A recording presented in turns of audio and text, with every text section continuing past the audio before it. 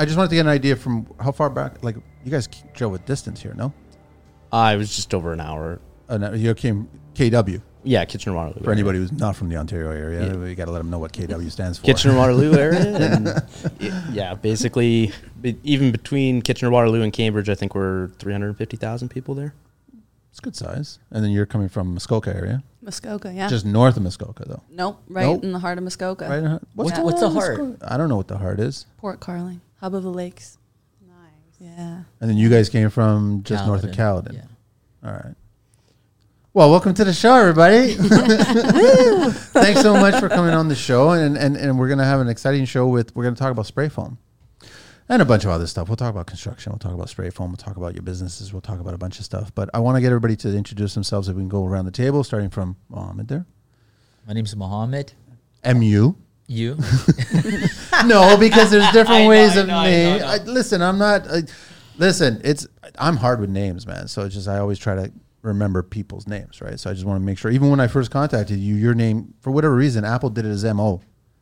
And I'm like, why didn't it do it as M.U.? But that's a conversation for... I mean, when we do the captions, automatically does M.O. as well. Really? So I got to keep correcting See what I it mean? to M.U., but AI hasn't caught on yet that on my phone it's M.U. Right. So Mohammed's back from Foamit. Correct. You brought a friend. Yes.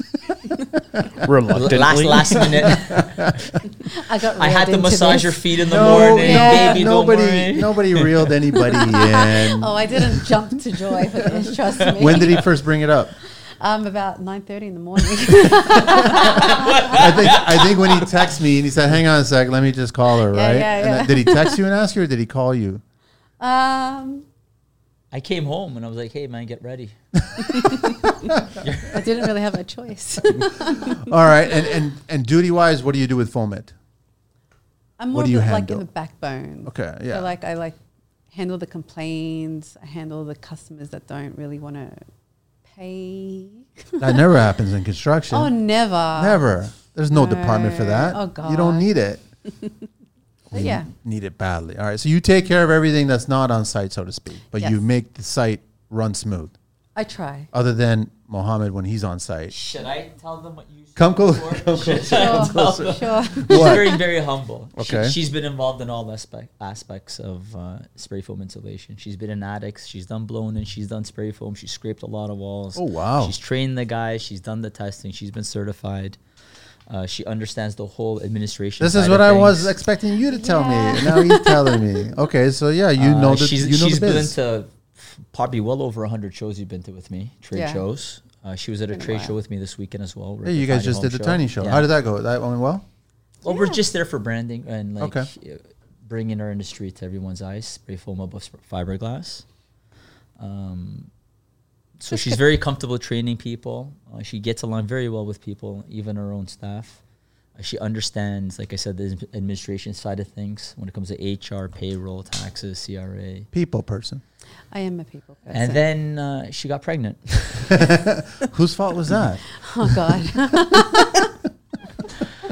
We'll get into that, but then, okay, over to Simone now, right? Yeah. So you're from Basket Pro? Yeah, Bass Pro. Sorry, Bass Pro. Basket Pro. Sorry. Bass Pro. I haven't gotten that one before. No, Bass I'm sorry. Pro. Bass Pro, right? So, and Muskoka area, you focus mostly in the Muskoka area? Yeah, mostly in Muskoka, but also towards Halliburton, out towards Parry Sound, sometimes down to Aurelia, but mostly the Muskoka area, which is, it's not one, it's pretty big. It starts to expand, Yeah. yeah. And then also there's a lot of more people moving up there, right? Yeah, for sure. It's getting very, very busy there, right? Yeah, I would say we work on a lot of like custom residential homes. So It's not the so place to much. do it. Yeah, no, exactly. Yeah. Cottage homes.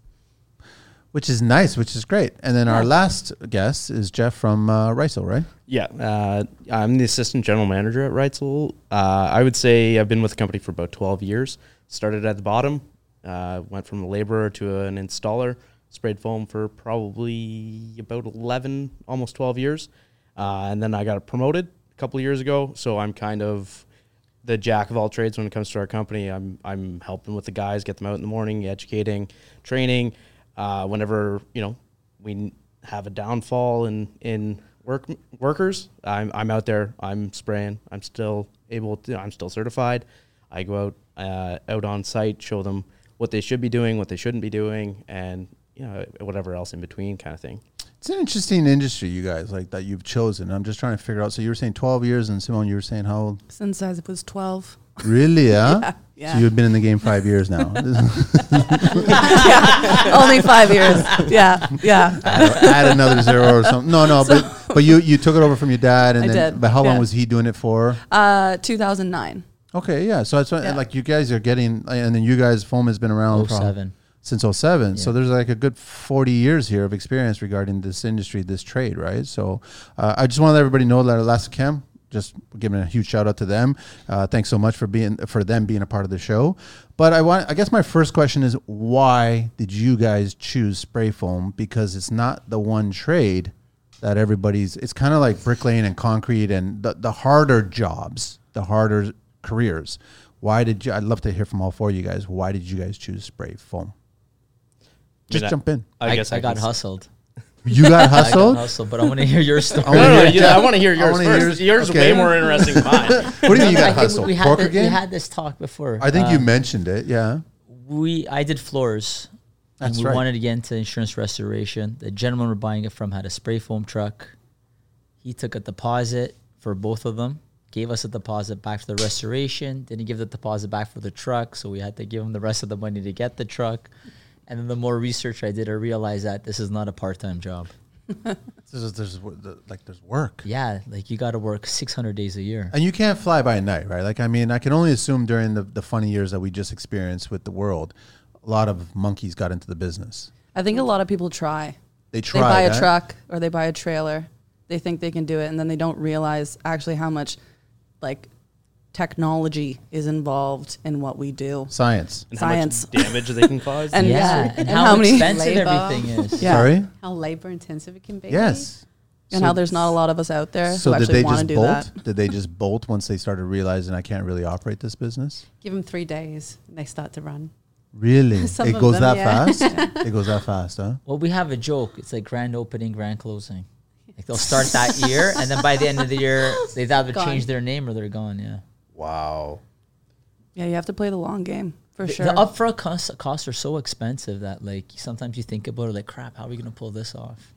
I mean, just to give you an example, we were talking about it off microphone about a I like machine. stuff off mic, eh? A machine. It was basically a cargo van, $300,000 for a cargo van. Yeah. Everything brand new, but that doesn't include your ladders. That doesn't include your scaffolding. That doesn't include Your toolbox, toolbox. spare gun. Material. Yeah, you got to buy material that's not expired. You got to make sure you treat that material correctly. And also the equipment, you got to treat that properly. That's not paying wages. And you got to fix it when it breaks. Yeah. And You gotta then know how to fix it. Maintenance on that truck as well too is very important. Or you have spares. So- like we have the same thing. I go back to Reactor. why did you guys get into this industry? I'm fascinated by it. I know you got Well, like I said, I got in the more research I did, I realized that, oh crap, it doesn't work like this. And then I just kept buying more and more stuff to have backup because like when you promise somebody something you want to deliver. Yep. So if you break down on someone, tell them, yeah, we'll be back in 2 weeks, that's not going to fly. So why did you guys get in? I would say it was probably my competitive spirit that kept me in. But what actually got me in was I needed a job. I started working. I had been kind of screwed over by a contractor beforehand. That never happened. No. And, I was promised an apprenticeship for bricklaying, and basically he took advantage of a program where it was subsidized costs for wages. And by the time all the subsidization came off, my hours just cut back almost completely. So, I was fresh out of high school, was looking for something. My girlfriend, her uncle owned the business. He's like, yeah, I could take you on. And I was like, okay, I just need it for 3 months. I've been talking to another masonry company. They're not looking to take anyone on until the spring. Started working there. It was, I would say, maybe about 2 or 3 months later, I found out my girlfriend then, wife now, was pregnant. And I was about to say, be careful, you get this clear. Yeah. Sounds familiar. she's not gonna listen to this anyways. But, You never know. yeah, and then so we got into it. I just started working.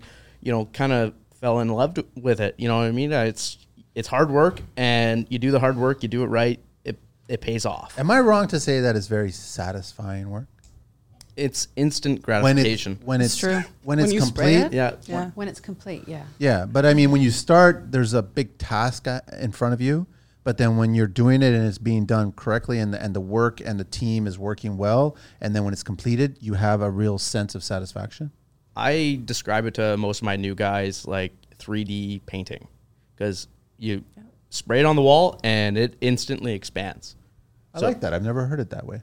I like that. Yeah, so basically you spray it on the wall. If you're not spraying it on the wall evenly, you can see it.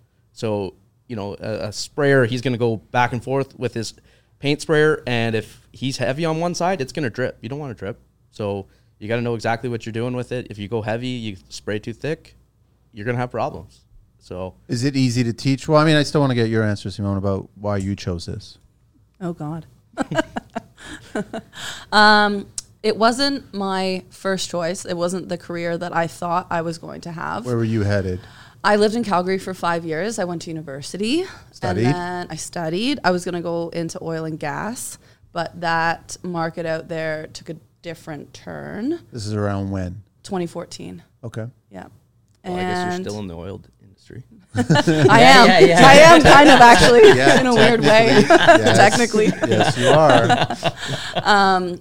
And then I actually went and I worked for a big building supply company up in Muskoka Lumber.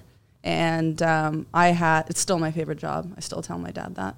And they really opened my eyes to how much I loved the construction industry. I loved the clients. I loved the gratification of, at that time, I was just filling orders and watching kind of these massive homes go up, which I thought was really cool.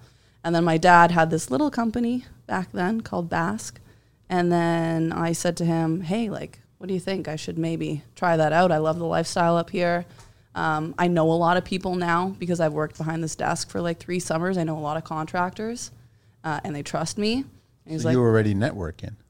networking, such a big thing. But up you were there. networking Yes. because you had such Huge. an interest and passion in I construction. loved it. Yeah. Yeah? And I loved the people. I loved the lifestyle. I loved everything that came along with it, not just spray foam or fiberglass. Just the whole process. Yeah. Then we got into drywall too and painting and anyways. But I think for me, I stayed because of the clients. The people. Because I loved dealing with the contractors up there. And my dad said, well, you can only fuck it up. So give it a go. Here I am 5 years later. But you didn't. Right? I haven't. No, I haven't. We went from having 6 people, including me, on a job site working every day to now we have over 25 employees Oh, wow. in 5 years. Yeah, Is Dad impressed? I think so. I hope so. Yeah. That number at the end of the month is what drives him. Has he said he's impressed? Yes. Okay, Yeah. yeah. No, my relationship with my father is amazing. I'm so lucky. I think Well, we're both lucky. Some old school guys may not say it, but they totally say it without, Oh. you know what I mean? Yeah, right? no, he's a very proud father. Okay, good. Oh, yeah. Good. Last? Oh, me. I had no idea what I was getting into when I moved here. Not a clue? Not a clue. No, but you're coming from where? Australia. Yeah, I just want to let everybody know. Yes, so yeah. in Australia, spray foam isn't big at all. We have cellulose, but spray foam. And not spray no. foam. What's the majority there? Is bat. No, it's actually just blown in. Really? But very, very low amount of blown in. And no vapor barrier. Yeah. Yeah, but it's the climate. They don't put vapor barrier. It's the reverse, right? Anywhere? Yeah. No vapor barrier anywhere? No. Because Australia is a big country and it has different hemispheres. So we're in the colder zone, Melbourne, and they don't have Melbourne, vapor Victoria. barrier. Yeah. and no vapor barriers. No. When you say colder zone, how cold are we talking about? Well, it started to get to -2 now. Okay, all We right. didn't used to see that back in the day. That's a but Canadian spring. That's, yeah. It is. We look So- forward to that Oh temperature. yeah, shorts come out. You're dressed for that Yeah, yeah. temperature right now. That's what it is. Okay, so you had no idea that you were getting into it. No, and then when I moved here, obviously I wasn't expecting to actually work alongside of my husband, but There's a challenge right there. It was a challenge, and everyone was like, "Oh, it's not a good idea," but I had nothing else to do. No, we needed extra labor. It's like, get up. Yeah, no, it was me. I jumped into it. I was like, "I'm getting up with you 4 a.m, and I'm coming home with you 1 a.m. in the morning," and I did. We did it for a long time, just him and I. Was it scary jumping into something that you guys knew so little about? No. I was ready for the challenge. Okay. So it was challenging. It was challenging. It wasn't a fear. No, it was just something new, something I knew I could learn it. I'm always a go-getter, so I don't kind of just sit back and be like, oh. I just want people that listen to the show that do a lot of trades, and that whenever they're a kid and they choose the right trade that they want to choose. Yeah. I guess the majority of them would just jump right in, but the smarter ones Do the think about where research. they think about where they're jumping and why they're jumping, and they try to figure that out, and then they're successful as a result of it because they've chosen that one, right? Yep. But that's what you guys are doing. So the fear wasn't there. It was more the interest and the challenge to get in. And the same thing with yourselves, right? Where you're taking over for your dad's business and he's already built it a certain way, but you looked at the opportunity of where we can take it next. Oh, for sure. Right. Yeah, so like you he saw had- lots of opportunity. Yeah, he had worked out like a lot of the technical, things, if you will. But then it was my job to make sure that train kept moving. Yeah. So like things like buying more generators, having guys who can troubleshoot on site all the time is so important in our industry. Because if you can't do that, you're not running a spray. That is, company. I mean, you guys, if it goes down, That's it. you got to MacGyver this thing. Like someone needs to be MacGyver on the You crew. need to have a plan B. Yeah. Yes. The old crew before they're older guys. Yeah. Hum the MacGyver tune. No, no, no, no, no. Did they really? They right away they start humming because they know we're going into MacGyver mode. The younger guys don't know much of it, but They won't know what MacGyver is. But the guys before right away they start humming it because we gotta fix that. Whatever it's either a pneumatic line, hydraulic hose, something you gotta fix. Most things, I mean, I find with our machines anyways, we use older model machines, you can fix right on site unless, it's a part that's blown out completely. There's ways to, if you need to, bypass. If you have an issue, say, and this is probably more people that are actually in the industry would understand, like if you cross over your material into your gun and say it goes back into your hose, well, that hose is shot. You can't just like get it out just right on site. You're taking that hose off, you're taking the block off the end of your gun, and you're putting it on the hose, and you're spraying for the rest of the day, and it's you're so fixing it. heavy. It's so heavy like Wow, that. eh? There's you can't move it. You're going from a Flexible hose to So- a stiff ABS pipe. So it goes practically. from a thicker line to a thinner line at the end, because you want to have that flexibility so that if you have tight ring joist pocket that you need to get into and you need to turn your wrist, you can get into it. Whereas if you're on the end of the hose, it's like you're fighting You're fighting it all day long. And that's not the way to do the install. No, I think- you want to make it as easy on your body as possible. I think like spray foam sucks if you're getting it in or on something where it's not supposed to go. Just in general, is a terrible Removal thing. is Yeah, Yeah. like you put it in the wall, you put it in the ceiling, whatever. That's great there. Anywhere else on anything else, terrible. It's a pain. Terrible to get out. anything black is. Yeah, windows, doors. Oh my god. So how much different is the industry today than it was when you guys first got into it? Do you look at those uphill battles of knowledge like nothing now? But there's new problems today. I would say when I first got into it, the foam sprayed a lot nicer because they were using HFCs. I agree. Yeah, exactly. 100%. What is it? HFC. Okay, so the HFCs, and what exactly is that? The bad It's a stuff. blowing agent. The blowing agent. The Yeah, bad, that's the stuff. The bad stuff. the bad stuff. That's going to be the stuff that's deteriorating our ozone. You know what I mean? So now they've changed it over to HFO blowing agent, which Elastochem, I believe, was the first one. Yeah. And they did that back in, I think it was 2017, 2018, something like that. They came out with the Insulthane Extreme. And basically what happened was, if you look at the HFCs, the global warming potential, the GWP was 784, and then with the HFO, it went down to a 1, which you can't actually have a 0 on that, so it's probably a little less than 1, but that's a significant change. That's 99.9%. HFO stands for what, and HFC stands for what? Hydrofluoric carbon, I think HFC. Okay. And HFO is probably hydrofluoric oxygen. Okay. All right. So it's Let's science Google class. it. We're It's- back to it's a science. Back science. to science class. Got it. So now is the industry switching everything over to HFOs, It's It has to be legally. legally speaking? as of Yeah. 2022, it has to Well- be unless it's agricultural. Okay, that's interesting. And now, so it doesn't spray as easy, or as smoothly? It Or spaced All of differently? the above. yeah. Okay. All of the above. So it makes it more challenging, which means that you need a more experienced You need to be an installer? experienced. You need to know how to dial it in. Basically, before you'd kind of have a range of temperatures you could operate within, and it was easy to make it look nice. And now it's like you need to be within a degree or two. And if you're not, I mean, an experienced installer can make it look good, but they're fighting it all day. And certain days, like you could start on one wall and have the sun beating on it, and then you get to the next wall and the sun hasn't touched it yet. It's going to spray completely different. Yeah, I've seen that before.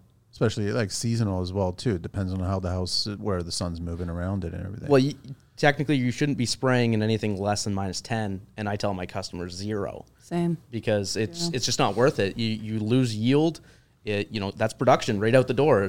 If you're spraying anything colder than like 0, your yield is low. Are we still fighting GCs that are not prepping job sites correctly for you guys? Oh, we're still fighting Ooh, that. no one preps nothing. No. We are the prep. Yeah, Really? and the I cleanup I mean, crew. you guys can't walk We onto clean the their job stuff, site and too. you're seeing your breath, and I'm like, yeah, it's a good day to spray. No, it's not a good day to spray. This job site's not prepped properly. They don't understand.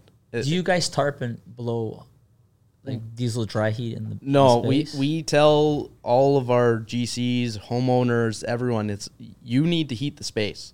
If I'm spraying like an outdoor building, you're heating and hoarding the space, because I'm not showing up on a Sunday afternoon to come and tarp this and put up scaffolding and everything just for it to run out and have be worried all night. But also, you guys didn't price for that either. No, but I write it right on my contract. Yeah. You guys are responsible for this. If you want us to complete this job, these are our conditions. And most of our customers, they're okay with that, as long as we fulfill our end of the deal. So running the business, what's the top 3 lessons that you guys learned from day one to today that's different? What have you guys done differently administration wise running your businesses? Scheduling. Scheduling. Yeah. and deposits. I was going to Deposits. just say deposits. So money, scheduling, what's the third one? I would say it's got to be taking care of your guys. The crew. Yeah, the crew's got to be taken care of. It's not like what it used to be where, everyone's just going to show up and do their job and go home. You guys want to jump ship, and you got to make them know that they're appreciated. But there's a lot of turnover. Am I wrong, guys? That there's a lot of turnover on We employees? haven't had a high turnover for a long time now, but So there are periods of like, we go through quite a few guys to find that.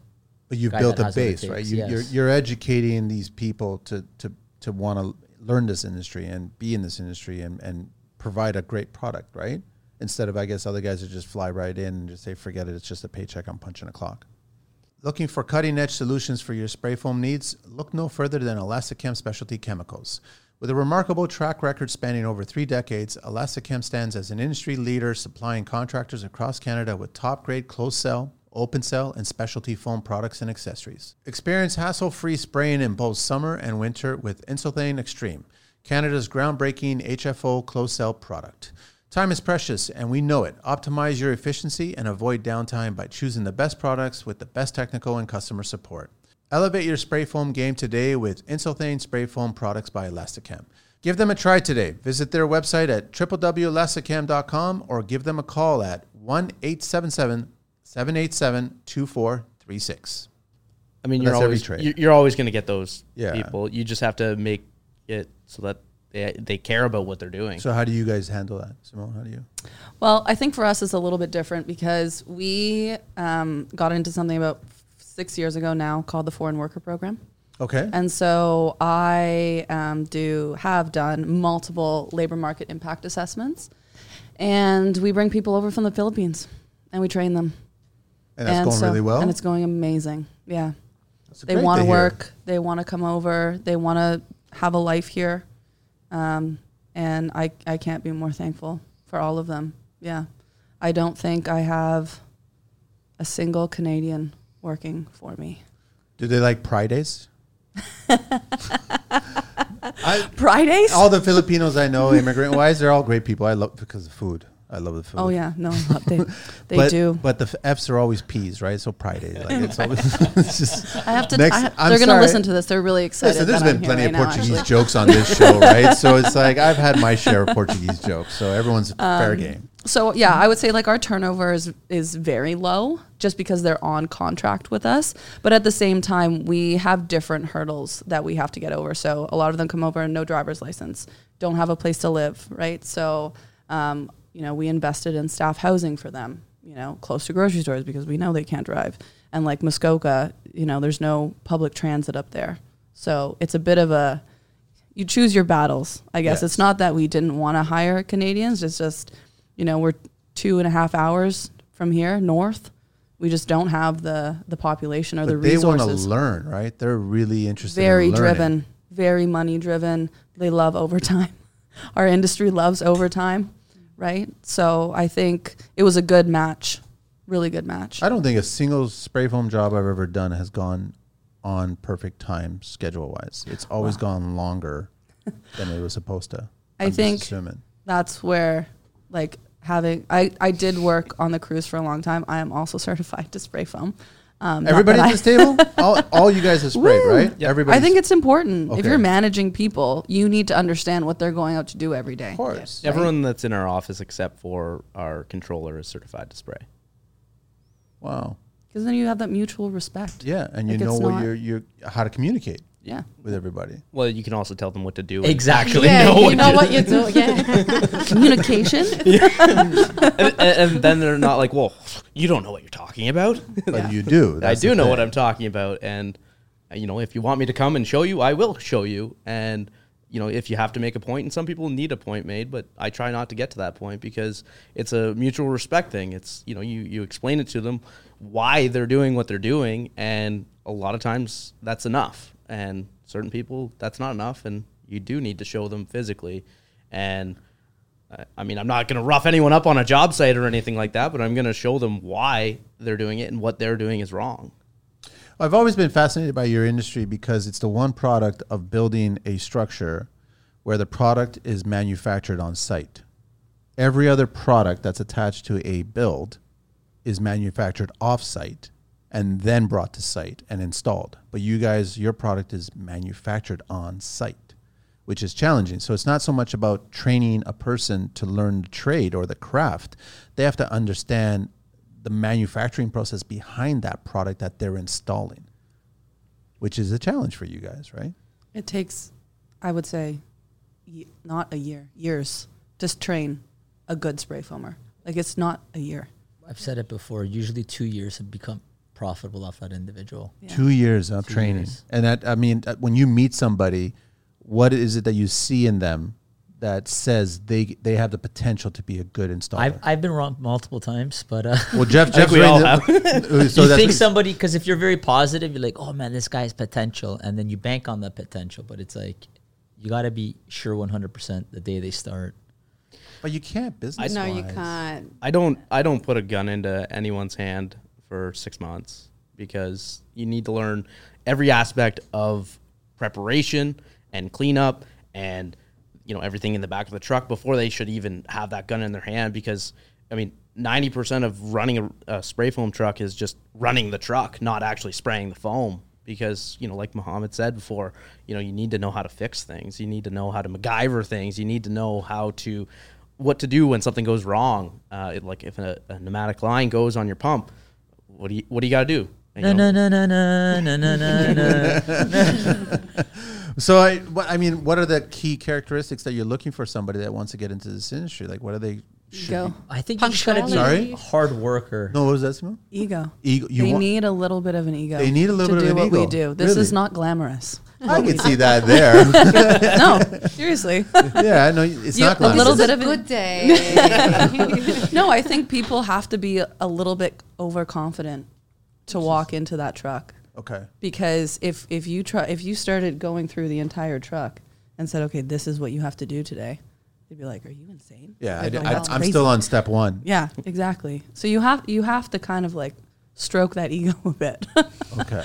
to get them to stay. Retention. So someone that's really good with their hands, or maybe they come from a mechanical background, Yeah. like they have some shrinking going on, or maybe a mechanical trade. That might be an interest that works for this trade.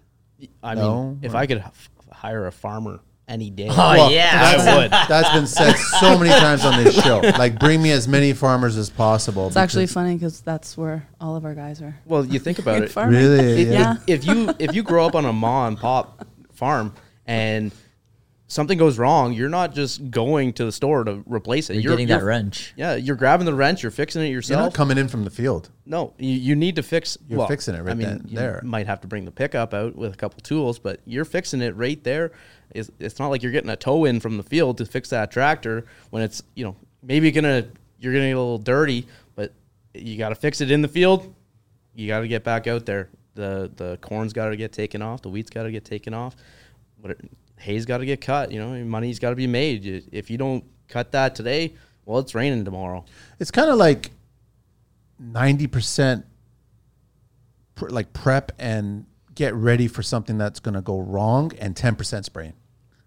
Yes. Yeah. Feels, Yeah.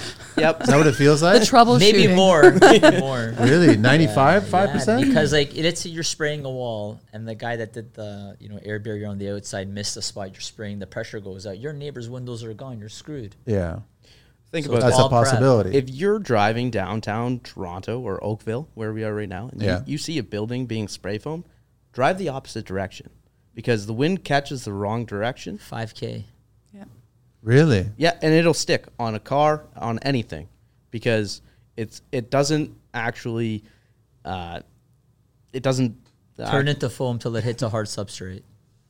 So it could either be your So when lungs. it goes air, if when you it inhale goes airborne, it's in a like a It's It heading stays a for mist. something it's looking for something until to it land lands on there. Yeah.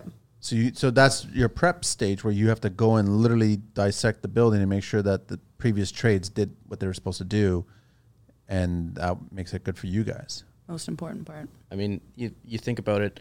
If the plumber didn't do his job right and we come in and we foam it, they're going to blame us. They're not going to blame the plumber. Like if you have, say, like a 3.5-inch ABS pipe in the wall and they didn't secure it in place because, well, the GC didn't tell them that we were getting spray foam in, and we come in and we spray it and it comes out past the face of the studs. Which it does. It does if you're not paying attention, and you go to cut it and you cut that ABS line or you cut that PEX line, that's on us now because, Of course. and somebody else should have prepped it before us, but we have to catch it because if we don't catch it, they're gonna blame us anyways. Our inspectors these days, I remember in the early days when people were just getting started with spray foam, inspectors, it was like hit and miss kind of thing. Yeah, they stopped doing vapor barrier over close cell. Well, they started, Good. stopped, started. They kept on. It was almost like tinted windows and being pulled over by a cop. Like it's just up to their discretion at that time. And I'm like, well, you guys just figure out what is right, what is wrong. But I mean, there's been lots of structures that have been built with the vapor barrier Yeah, on top of close cell spray on foam. top of closed cell. And you get a moisture trap and it just drips to the bottom plate and it molds away. Yeah. So then they got rid of it at that point, right? The only thing I do caution people with when it comes to new builds is, wood is only 70% kiln dried. So That's another factor. when you are like at that time when we were fighting with inspectors about vapor barrier, no vapor barrier, I'd tell them just if you're not going to put a vapor barrier on it, put something over the stud because in a year from now, you're going to see shadowing on those studs. Now I find, especially with the custom home market, it takes so long to build those houses, just like it should. By the time it comes down to drywall actually going on, you're not seeing that shadowing nearly as much, and it makes a better product. I mean, I don't think any house should be thrown up in 3 months. It's They're just building them too fast. That's way the too thing. fast. It's almost the extreme. Like it goes up way too fast, or it goes too slow because clients are. We're on more on the, at least where we are. We're on, like, we're waiting. That lumber is sitting there for months before we even touch it. You have to. Oh my gosh, yeah. The places we're doing are like 10,000 square feet. Like they take forever, and they're custom too, right? So, and it's also cool because we are on the drywall side now too, and everything up there, or a lot of stuff in Muskoka is going more modern. We we actually can see if that foam or even with the bib system is pulling away. So it's almost like a double check for us, which is nice. You guys are dealing more with clients directly or GCs? GCs, right? Sure. Clients. And clients, you guys are We're dealing both. We're both, eh? And then Clients mostly, but yeah, GCs as well. so what's the client like and what's the GC like these days compared to? I know that it was almost like they weren't sure of it back then. Like, and then that to me, when it translates, is like I don't know enough about it for me to say yay or nay to use this. Honestly, I think one of the best things that happened was about 12 years ago when Marketplace came out with I saw that story. yeah, they ruined my home thing Yeah. because everyone was like, "Oh, spray foam's so bad," and then those people would actually call, and you'd go out and you'd educate them and say, "You know what? That's why you're calling someone who knows what they're doing because, like you said, we mix the product right on site. So you want to have someone who's certified and somebody who's spraying certified foam and somebody who knows what they're doing." And somebody who has a reputation, and because you can ruin someone's home, it's happened. I mean, accidents happen. You know, it's just the reality of it. I mean, sometimes somebody's pushing a job quick, and they go too fast, and you can ruin someone's home. So How is it with GCs?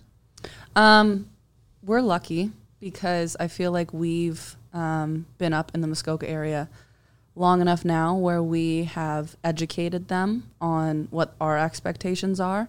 And they've also seen it where they didn't say what we said they should do and the repercussions of it. So I think for us, we're really lucky in that the guys that we're working with, the general contractors, like they're on me more than I'm on them in terms of prep work because they know better now. And I think, you know, I'll still get a phone call maybe twice a year from a GC that doesn't use me. And they'll ask like, hey, there's something weird about this spray foam. Well, who did you hire? No, exactly. I don't even have to normally ask those questions, but I'll just ask what color the foam is. So you already get a sense that Yeah, exactly. Who they are without even, it's a small community where we're course. from. So it's a little bit different, but you know, who they are, what they're using. But, you know, like they'll come to me and they'll be like, it smells like fish in here. And I'm like, oh, no. Oh, no. what is that smell of fish? I know I've heard of that. And Mohammed. Someone hasn't showered in a while. Basically, the foam was sprayed too thick. So too heavy. too heavy. So a molten mass will be like created in the middle that won't ever cure and it off gases. Got it. So that's what's And going that's on there. that So someone's in a fishy hurry smell. to just install the product and not install it correctly. Exactly. like manufacturer specs is you should only spray 2 inches at a time. Yeah.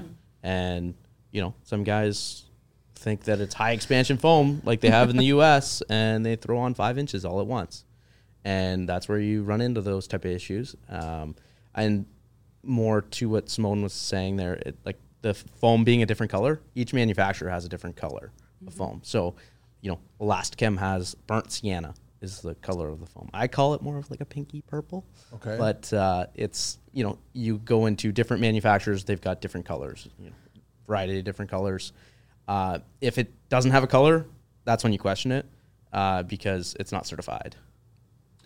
Really? Yes. Okay. And why would a client or a GC agree to use a product that's not certified? They I don't don't think know. they're aware. They Not don't know. aware. They have no idea. But is the number just attractive to them? Yes. That Yeah. as well. Yeah. Am I wrong to say, because I've always said this to clients, that you should definitely get 3 quotes when you're going to consider spray foam, and those numbers should be pretty close to each other. They should. And if you've got one number that's dramatically less, Exactly. We're We're all buying from the same guy. Well, I still tell my GCs, I might be shooting myself in the foot, but get 2 other quotes. it makes sense. Yeah. Just to because you guys, I'm sure if all you guys quoted the same job, the numbers are going to be pretty close. Yep. They should be. Maybe should be. 5%. Yeah. Yeah. Yeah. I mean, I usually, when I talk to the customer or the GCs, I say, hey, just so you know, I'm not going to be your lowest price. I'm not going to be your highest price. I'm probably going to be somewhere in the middle, but you'll be taken care of. And they like the upfront honesty. You know what I mean? I deliver a product, and I'm going to make sure that it's done right. Like, you guys have been around for so long. You know, if something goes wrong, you guys are going back 2-3 years later. Yeah. The problem now is guys, they don't come back the following day to fix something. Yeah, like they don't take the phone call. That's like our So industry. you just got like, the job and that was done. Yeah, they will not take the return phone call, which is crazy because then at least for us, because we work with so many GCs, like I have to take that phone call. I want to take that phone call because that's You're gonna my make it repeat right. business. Yeah, like I go to the same grocery store as that guy. Like a vested interest to make you'll sure he's see, happy. exactly. So Yeah. that's why you answer the phone. The best thing you can Have do as a to. tradesperson is answer the phone. Yeah. Answer the text, reply. Don't try to. Well, they have a client Ghost they're anybody. talking to, so you want to make them look good in front of their clients as well. So they need answers. So where are the answers coming from the clients? Like you guys are dealing with both clients and GCs, Yeah. right? So what is the dynamic between the two there? Nothing. Whoever calls you, answer and tell them what's going on. You're educating them the same way. You're not like there's no special privilege or whatever to speak to a GC this way, speak to a client this way. No, you almost invest they're- the same. they're- Except they're if both it's like clients. a repeat GC already knows the drill. Yeah. A repeat GC already. Without that, we have no conversation. Like I said, a repeat GC knows the drill. Yeah. And a new homeowner that's trying to manage their own project, you kind of got to hold their hand and explain the process. Are clients today too educated? They think they are. A lot of YouTube I agree videos with out you. there. Yeah. Ding, that's- ding, ding, ding. So a lot of Google clients, right? A lot of YouTube yeah. clients, a lot of like they think what they TikTok. see TikTok, so they Yeah. think that's reality, right? We actually had he's a GC, but he's also a professor at a secondary school, not a secondary, college, University. Centennial or something like that. Okay, post. And we did the job, and then he's like, "No, these walls don't look good." What are you talking about? He's like, "Look, I want the job done like that." And I go, "Buddy, that's us." The same guy that sprayed your house, you know. So like see they're the going truck, See the online. name, see everything. No, he didn't. He just saw a photo, and I knew it was us. And I go, "That's us, man." I posted that. Sorry, Simone, you were gonna say something on. No, I mean with homeowners, I think we definitely have to invest a bit more time. But what I was going to say, I find it funny that everyone gets a quote, but no one necessarily asks where the product is coming from. Like, what product do you guys use? Oh, No one. Why no don't one- they ask that? I don't. Well, it's like clients are almost overeducated. I just find it funny but they don't ask like the most simple question, like, where's your product coming from? I mean, I push that when I'm Yeah. on site doing sales calls. It's this is a Canadian-made and manufactured product. So you guys take pride in We the take fact pride that in you're 100%. using a product that is certified, it's safe, it's clean, it's proper. And it's I made mean, in our province. It Like, will be that's backed. cool. If anything goes wrong, it would be backed, Well, right? I mean, Elastochem is a family company. They're Yeah. family owned and operated. It's the same as our company. We're selling our business by selling their business. So it just makes sense for you guys to incorporate it in as part of your sales pitch. Exactly. So the only reason that someone wouldn't include it in the sales pitch is because they're hiding something? Is Could that Possibly. one? Sometimes people are just looking at the bottom line rather. Just a number, right? yeah, just another customer. Whereas, I mean, But what are you saving? Like you're actually losing longevity of referrals and work, future projects. Like the gamble is too great for you to try to save some bucks. Not everybody could see that. really, eh? Yeah. an educated customer is a good customer. If you educate your customer on the product you're installing, what you're going to do for them, they're better off because they're going to say, hey, Jeff at Reitzel, he just came over. He told me everything that they're going to do for me. And he did it. You know what I mean? Like the word of mouth is the best kind of business. Are clients and GCs conscious of, I guess, the environment and trying to build as better, as efficient as possible these days? Or are we just kind of as smoke and mirrors a lot of the time? Do you guys have a lot of the passive house? Or We're like- getting a lot more now. Yeah. I've been to a couple of their That's our- webinars, and I went to a boots on the ground event, and it's very hard talking to those people because they think that they know everything. They talk about, using fiber-based products and talking about how the embodied carbon is so low, but then they don't account for how it's made. how it's made and the transportation, which, let's say, for example, one truckload of the spray foam is equivalent to about 20 truckloads, I believe, to do the same job. And that's just not accounted for because we don't talk about transportation. It's got to get to the job site. But In all fairness, if you want to compare apples and apples, you should compare from the conception of that product all the way to the install of that product, right? Well, for one set of chemical, like of the Insulthane Extreme, you have 5,000 recycled bottles of like water bottles in each set of material. And isn't there, I think I read recently where like the amount of bottles that are not being recycled I think it's in like the system. 8 out of 10 yeah, or something like that. It's insane number how it's like it's just waste at that point. So if you got another company that's using it as a recycled component to their product, then it's not a good thing for the environment. I'm just calling like apples and apples. I will say, I think like we have a couple passive home GCs up in Muskoka, Huntsville area, and I sat down with a couple of them this past summer, and I think it's an education thing. Like I think spray foam or our industry got a really bad rap for a while, and then we've gotten so much better, but I don't think there's any education around us getting better. It's really up to us. I'd agree with Simone because like we were talking about before with the HFOs, I mean, it just came into regulation 2022 for a requirement. Well, I mean, the HFO compared to the HFCs, it's like night and day, but you've got people that have been building these passive homes for 10, 20, 30 years, and they're, not to say all of them, I mean, obviously there's people that are constantly educating themselves, but they're looking at old data and old information, and that's what they're basing their building off of when, you know, there's new information to be had. And yes, the embodied carbon is for sure higher with the spray foam, but longevity-wise, the spray foam will outperform.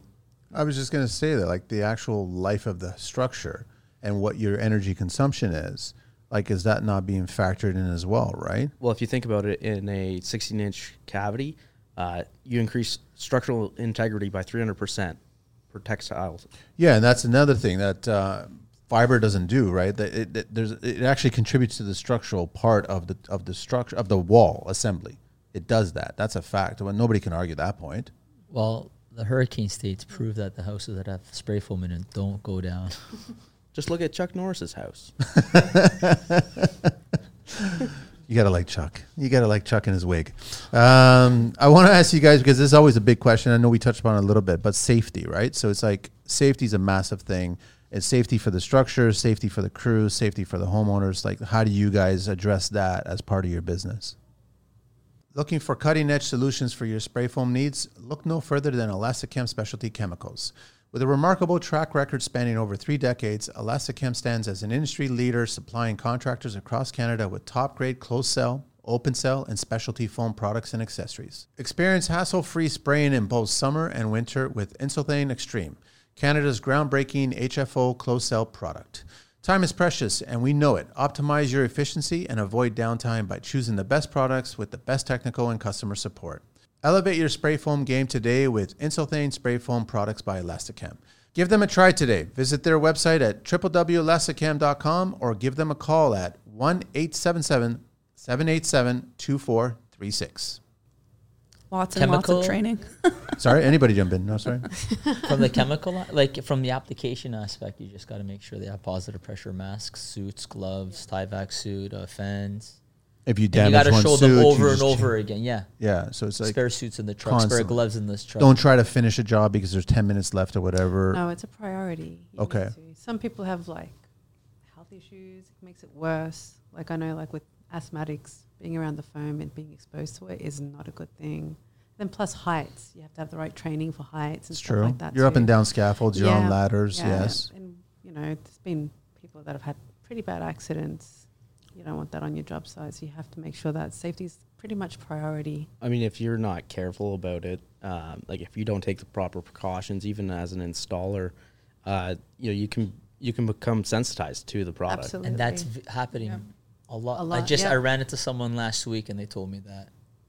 A competitor. I've heard of that, right? So it's just that's inevitable, or is that not inevitable? Or no, it's Not necessarily. Okay, Like if so you're the- taking the proper safety precautions, then you should be fine. But I feel like, you know, way back in the day with the old guys, they didn't do Same that. thing for That's- asbestos. a t-shirt around the mouth. no, literally, and they'd be like smoking a cigarette while they're doing it, Yeah. and you're like, Or they got a hole in the Cut a hole in yeah. But I think now, like with, you know, at least for us, we're like, you see this barrel of chemical, like you don't want that going into you. Yeah. So I would suggest, for your kids, for your wife, for everyone, it's an easy argument. Wear your fresh hair. Like It's in our policies and procedures. You Yeah. read it, you initial each thing, each page, and then you're aware that you always have to wear it. You can't enter that zone without a mask with us. But you'll still get some GCs and some designers or some owners that will just take a Oh, quick yeah. Always. always. with You their have your warning heels. sign. Don't go in there. I just right past it. do people think that they're invincible? Is that what's going on here? Like they just can walk in briefly? Like as soon as you guys start, I'm gone. I do think if you walk in, and very quickly, I think a lot of designers, if they've never smelt spray foam being installed before, I give them like less than 5 minutes before they're walking out of that And house. they realize that they Yeah. shouldn't be there, right? Yeah. Well, they want to put it on their TikTok. Yeah. That's a whole other. You just sacrificed your lungs for 5 seconds. Yeah, that's a whole other. But I mean, I've had conversations where they try to schedule some meetings while that's going on, and I'm like, you guys don't understand how when this goes on, the site is shut down. It's owned and operated by one trade. Minimum requirements when it comes to ventilation is 3% over 24 hours. 0.3. Well, ACH. yeah, so it's 0.3% of air circulation over 24 hours. And that's that's after application. So once everything's winded down, we're done spraying, no one can go in that house for 24 hours. Yep. Which makes sense to me. And even if you want to do it, is you extend it a little bit so they don't come back, right? But Usually it's longer because by the time you finish, they're not in. They come back the following day. Not like, the day after the following day. that goes back to the original question that came up, where it's like people are building it too fast. Now that as soon as you guys are done, hey, we can start drywalling, which basically we all know is halfway through a typical build. So once the client gets wind of that milestone, they want to start getting into the finishing stage and get away from the rough stage. So that becomes challenging for you guys because you guys want to do the job properly and make sure it's all good, and then come back the next day and make sure that it's all good. If there needs to be any touch-ups, you do it. Well, you do it. inspections have to Yeah. happen after, and Yeah. at least for us, I don't know about Yeah. you guys, but Yeah. they Good luck sometimes getting take inspector in. a Yeah. couple days. Yeah, that's what I For figured. sure. Why not? Just let the So job you're not site- really covering anything up yet. And, and it's probably good for the industry that it does take a couple of days because you do snuff out the jobs that aren't done properly, because it might not show up on the first day that, Buddy had a raw shot of chemical, which is, one side of chemical, and it shows up a couple of days later because it has to leach through that insulation, the spray foam. And, it's good for the industry. The only thing I have a gripe with, inspectors is they look at a wall cavity and they're like, oh, that's low. You're a quarter-inch low in one spot, but you're Well, that's your opinion. Why don't we look at the data? Like, because you guys are testing each batch, you're testing everything, so you're looking at the wall cavity, right? Well, I mean, you go into a house that's been batted with fiberglass, and you go around a receptacle, and there's a gap this big, and they're not going to say anything. Or the about guy that was on a Friday afternoon who scrunched the whole thing and just shoved it right into that cavity, and now what is that bat doing? or that wire they just went around rather than cutting it open Yes. Yeah. and filling it around it, and we get called out on that. Whereas it's really subjective. Like it should be across the board. If I'm getting called out on that, so should they. No, we get harsher judgment from inspectors. I could see that. But I mean, it can't be a visual thing. It has to be a data thing. The technique is supposed to No? be they close their eyes and then they gauge 5 spots and they take the average of all 5. But no one does that. They aim for the lowest spot and they call you back for that one little spot. I've had somebody call me out on less than a quarter inch. An That's inspector? insane. An inspector. I would challenge that guy. No, it doesn't matter. It doesn't. You're not going to win the battle. Yeah. They don't care. It's failed. You didn't have enough there. Well, I had a half an inch extra, like 6 inches away from that. I don't care. You're low there. I'm trying to wrap my head. I would be There's no challenging it logic. because I'm looking at the whole wall assembly. I'm looking at that whole section there when it's all like, And that's what they should be doing, but they don't. yeah. So now you guys, since you guys do your job, it's fully on display, and now they can see a slight imperfection here and there and call you on it, and then it kind of forces you to come back. Yes. It's a callback. There And goes- nobody wants to do callbacks. And it doesn't matter what trade it There's is, right? profitability on the Because job. that's profitability loss. That's exactly what happens, right? Your whole profit is depending on the size of the job. You could lose it. How do you handle that? Because I mean, I guess the callback or the customer service, and like We just have to go with it. just so you, it's better just to can't argue it. Yeah. You can't argue it. Okay. You just got to So just send out. go You with never it. win. You never win. You just get No. up and go get it done. It has to pass, right? Like that's the reason they hire. You're us. holding them up at that point. Yeah. If you're holding them up, You're the bad guy. you're the bad guy. So there's just get it done and just finish and move on, and that's Yes. it. And then you could ask for who the building inspector is in the future, but we kind of we want to know who the inspectors are. Have a little list. Yeah. No, we definitely have. like a little black book. open it up and No, we don't do that. We don't do that area. Well, anymore. honestly, like there's certain areas where I go and it's 20 minutes away from somewhere else I just sprayed yesterday, but he only looks at the spray foam as being an R5.5 rather than what it's actually rated as, an R6. You know, well, depending on thickness, it's. I mean, there's arguments to be had for R, right, ratings and all that stuff, because a lot of that stuff is done in a lab in a controlled environment, and then when you apply it to a real job site environment, you're not necessarily getting that exact. And I'm talking about all forms of insulation. Can we do the exact same test to fiberglass bats of insulation? That's what I mean, right? So and it's not done, I'm assuming. I don't think they have the strict guidelines that you guys have, right? No. Which is unfair at that point. I'm not sure what's involved in the fiberglass test. I don't know. But I know what's involved with spray foam.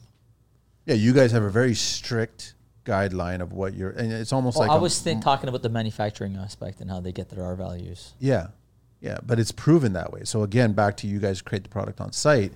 You do it the way manufacturer specs are stating it should be done. You guys get that R value. But if you manipulate another product on site, then you're not getting that science class lab tested R value, right? I mean, the proof is in the pudding. You've got fiberglass on the wall. The next cavity over, you have spray foam. Just look at them, feel it, look at the difference. Fiberglass insulation literally insulates through airflow. Yes. Whereas with spray foam, there's no air going through it. It's heat conduction, which Yes. it's completely different. I would say there should be tighter testing requirements on the fiberglass insulation, but you're never going to get it because It's efficiency, it's speed. They speed is cost. It's economical. When I first Save learned budget. in construction that a track home takes 19 weeks from excavation of a hole to key to client, 19 weeks, you get an average size home. That's how fast you get it. That makes me nervous because I can only assume how much that home is going to move in that period of time. And also the 19 weeks of what part of the year it was being built. Better pray to God it wasn't winter. Yeah, you factor that in, right? So, I mean, you guys, and I want to talk about, I guess, administrative scheduling, because you're trying to schedule jobs and organize a business and run it smoothly. But then there are some hiccups, like we talked about, MacGyvering. There's all kinds of things that happen. Who does the scheduling for you guys? How do you guys handle the scheduling? It's between myself and another gentleman. Basically, well, a perfect example. How often does your schedule change? Well, perfect example. Last weekend, Sunday afternoon, the other gentleman went into the office, made a couple calls, just to make sure everything was good for Monday. Oh, yeah, we didn't pass inspection. We got to push it off like a week. You got to push it off. Like, we're supposed to be there tomorrow. And Yeah, you didn't tell us. We had to call you. We had the same thing happen to us this week. We had 2 large custom houses. Push it. And, it's jobs don't just grow on trees. It's not like sometimes. Well, no, you don't. You're not going to take on another job because you're committed to that job. So when they push you, you could probably bounce jobs around, but you could be left holding an empty Scrambling. sack. Yeah, some days you know. And you still got to pay your staff. Yeah, everyone comes in, they've got a day, so they're working, right? But then if you guys are floating the schedule and trying to figure out. Sometimes you can fill in a job, and like you said, some days you can't because, maybe that one day you can't, but maybe for the next day you can, and you find something for them to do because, you want to take care of your guys. It comes down to. Well, I know how many trucks you got going on? How many crews? Well, we have 9 trucks, but we're only sending out 3 to 4 a day. Okay, and then you guys how many trucks and crews? We have 2, but then we have 1 truck that has 2 reactors in it. Okay, and then Jeff? We have 3 urethane trucks, and regularly we're sending out 2. but You need that one. you need the extra one just in case. You Like, need like 3 extras. Actually, yes. extra. So the fly by night guys. Full truck extras. We've had 3 spray foam trucks break down on us at once. yeah, It All it's does happen. really? And multiple times it's happened to us, yeah. And you guys are just in the shop trying to figure it out? No, Or on site? we're calling up another company asking us if they're going to give us a hand. To work together. Or Is that someone can easy? lend us a truck. No, it's not easy because no one trusts nobody with their own truck. I don't trust anyone with my truck. No, you can't. Would Got you let it. someone spray it for you? Yeah, we do that, but I mean, we've never been in that situation. People have lent us a truck. Right. Or like we have one spare truck, then we need one more truck, and then we talk to the next person, and we were able to finish. So the how job. was that day when you guys were getting that call where all of them were getting down, but you had Remember work? that? Remember that scene in Matrix where they're shooting bullets at him and he's dodging everything in slow motion? That's what it was? That's exactly You saw how it is. everything coming at you, and then you were just trying to navigate. But we're making it Brutal. work. It was bad, huh? Brutal. It's brutal. It's such a mess. And then you're trying to like juggle with like the other homeowners. There's another day. And then Everybody's pissed trying to off sort- because yeah, their it's drywallers just- getting pushed now, and they're not Yeah. coming back for 2 weeks.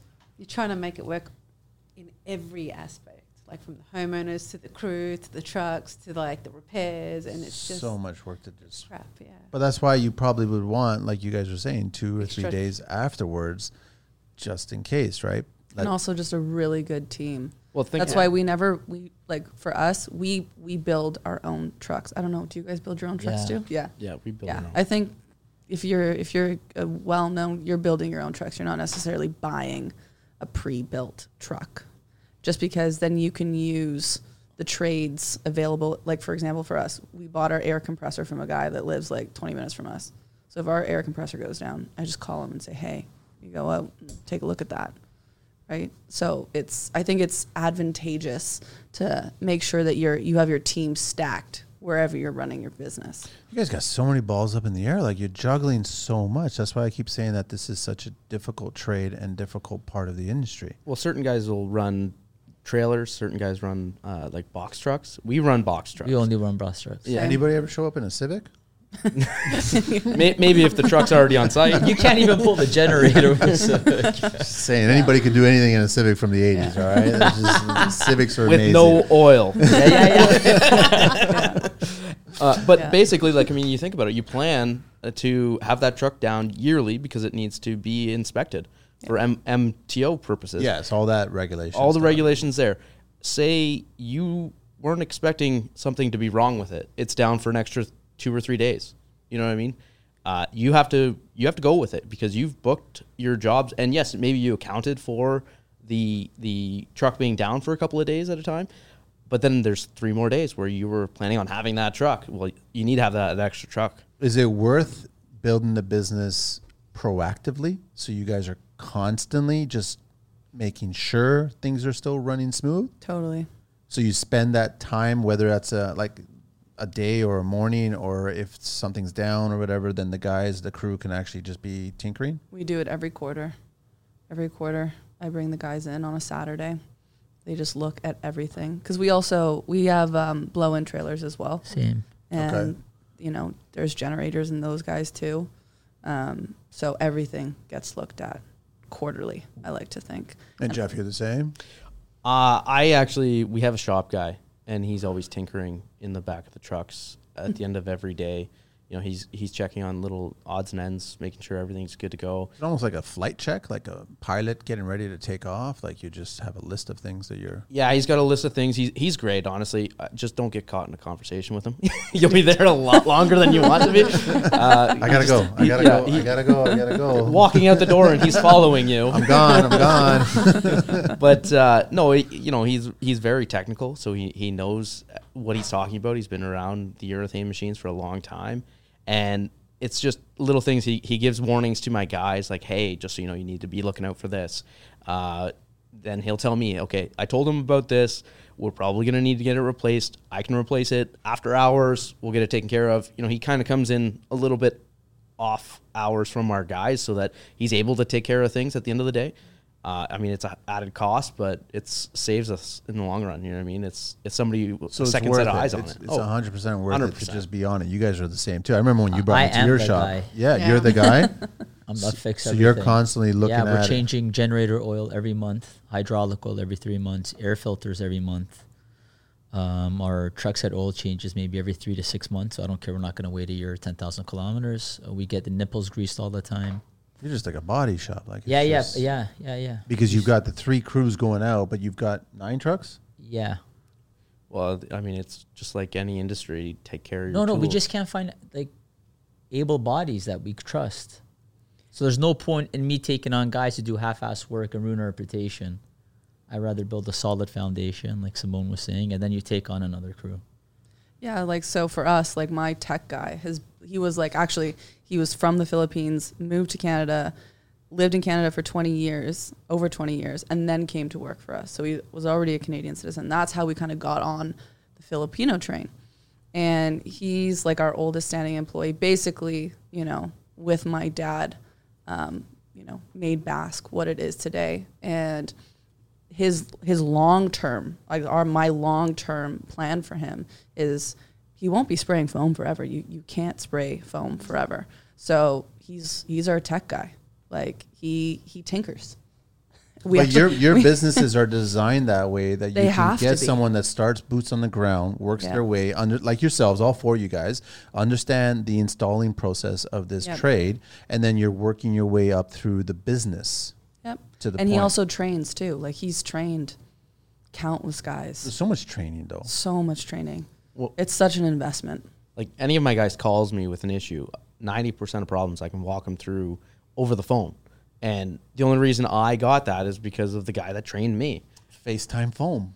Now it's easier. Now Yeah, it's it's than way before. easier, way easier. You But can it send was- a video. But it was difficult, I guess, in the early days because you really had to explain all the widgets. No, there was no one to learn from. There was no No one pool. knew Like, yeah. what to do. They just You did got this it. Massive machine. 350 It's pretty feet of hose. intimidating. I walk in there and I'm like, I don't even know where to start. Like, I know the door's here. That's about as far as I get, but it is pretty intimidating for someone who's not familiar with it. Well, I think like for the spray foam training, we just did it. It's a 2-day, 3-day course, but they don't take you through how to fix stuff. No.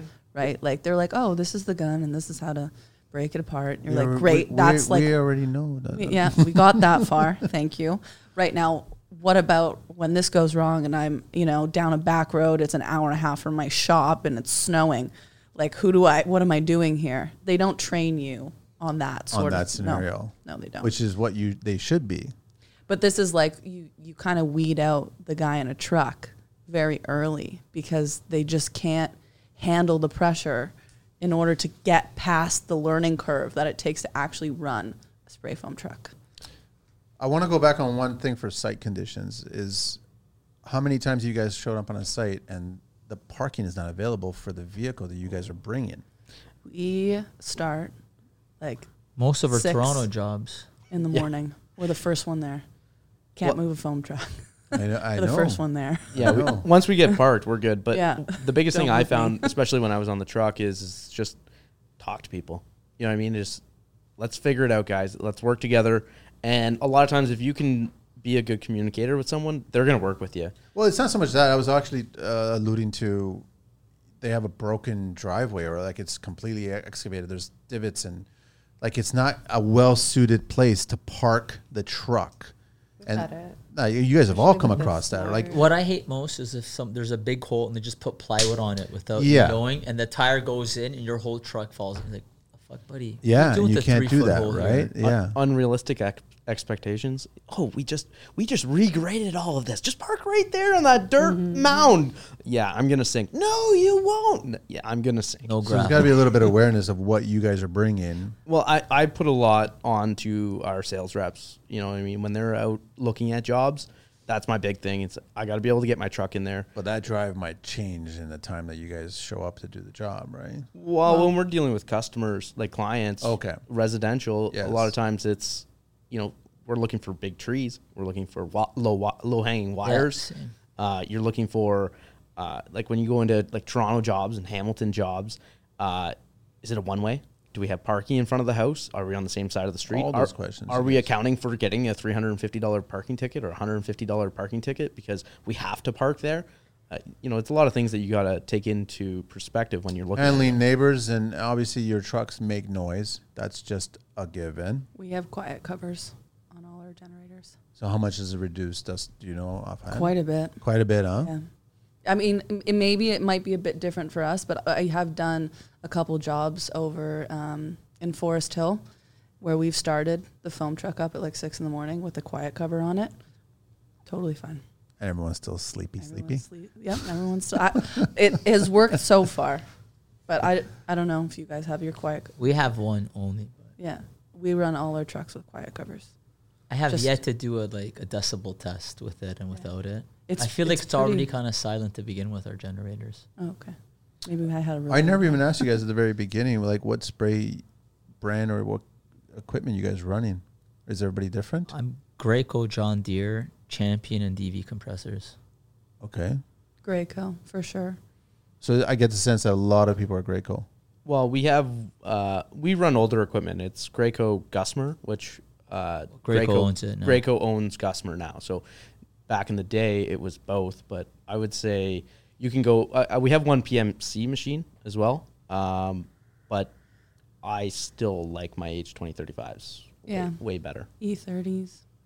I don't even know what that is. Older equipment, actually, because like you were saying before, you can actually fix it on site as compared to the new. You can bypass things. Yeah. So there's no computers, switchboards, and all kinds of AI technology. Still switchboards, control panels because you've got your heating elements inside of it. So yes. There's certain things that you can't fix on site. Like if you lose an element, which doesn't happen very often with these old machines, you're SOL. You're done for the day. You need to have that extra truck.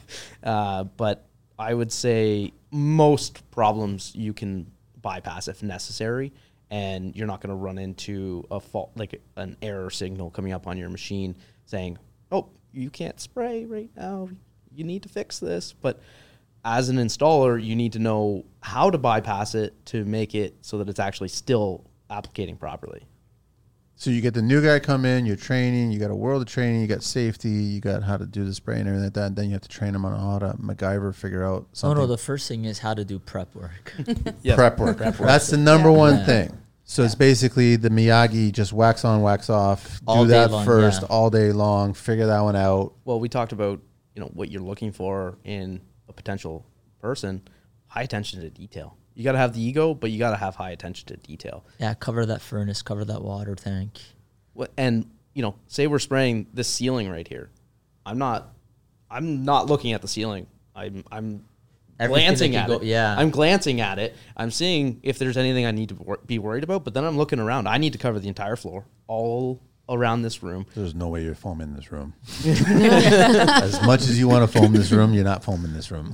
But those are the things you got to look at. No, you look at all those things. Yeah, totally. And you got to teach that to somebody to look at all those things. And you have to, look at heights. You're looking at Scaffolding. Yeah, if you need it, scaffolding, like you said. And then, is there a hole in the floor over here underneath this random piece of plywood that's just been thrown over here? You need to look at everything.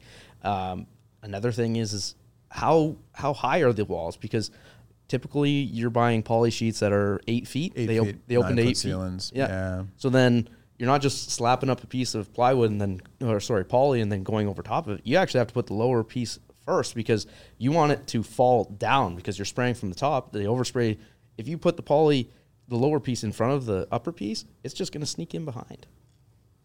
Trade shows. I know that you were just recently at one. They're dying. Are they dying? What do you mean they're dying? It's not like... No, I was just going to ask, are they a good resource for you guys for education purposes or networking or all kinds of things like that? Yes or no? We don't really, no. No, we don't really? really do it, no. Well, every building trade show has a spray foam section, I guess, of it, but they're not really, they don't benefit your business? I mean, we do get leads. But, do you get client leads or we GCs? do. We get both. But mainly there's people that are just coming up just to educate themselves about the product. Right. Obviously, people are getting new builds or have a project coming up, and they're trying to figure out what installation they want to use. It's good PR, like for sure. Yeah, it's only for branding, but and you guys we've definitely scaled down. We're not doing as much as we used to do. Yeah, I know. You guys are the same? I can't tell you the last time I went to a trade show. Yeah. Really? You guys have been around for so long that you forgot to do it. I know, and I want to.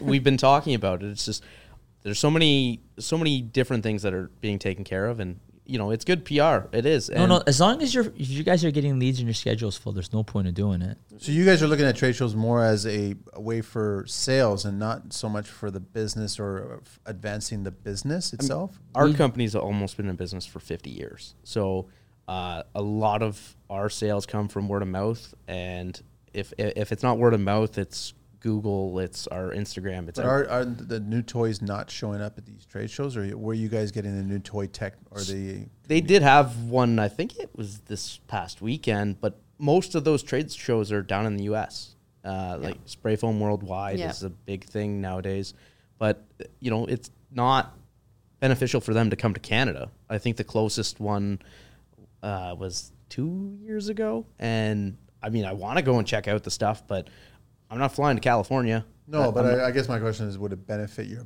business? Would it help advance your business, or would it be? I think we do a lot of innovation. We spend a lot of us on too. our own. Trying to figure out ways to do things better. I don't think I've ever thought about utilizing a spray foam trade show to figure out how to do better. That's interesting, because almost every other trade would say would go to trade shows to advance their business and also possibly generate leads. Me and Emily used to go to World of Concrete almost every year, like 7 years ago. But we just went to learn, just educate ourselves and have an open mind to other things. That's such a massive show. It is. We'd be there for the whole week. It's a great show. I recommend anybody go to at least once to check it out, right? I just wish they get rid of it from Vegas, but I'm not a fan of Vegas, but that's a different show right now. Maybe we should make our own. Yeah. Well, there's certain things you see come down the line that I find are beneficial. I mean, Piranha Tools, we use a handsaw to cut the foam because I find it the quickest and the easiest, most efficient. You're right there, you're looking at everything that you're doing. Piranha came out with a tool that has a scraper and a serrated edge on it so that you can do both. And there's little things like that I want to see, but I'm not flying down to Texas to go and look at them.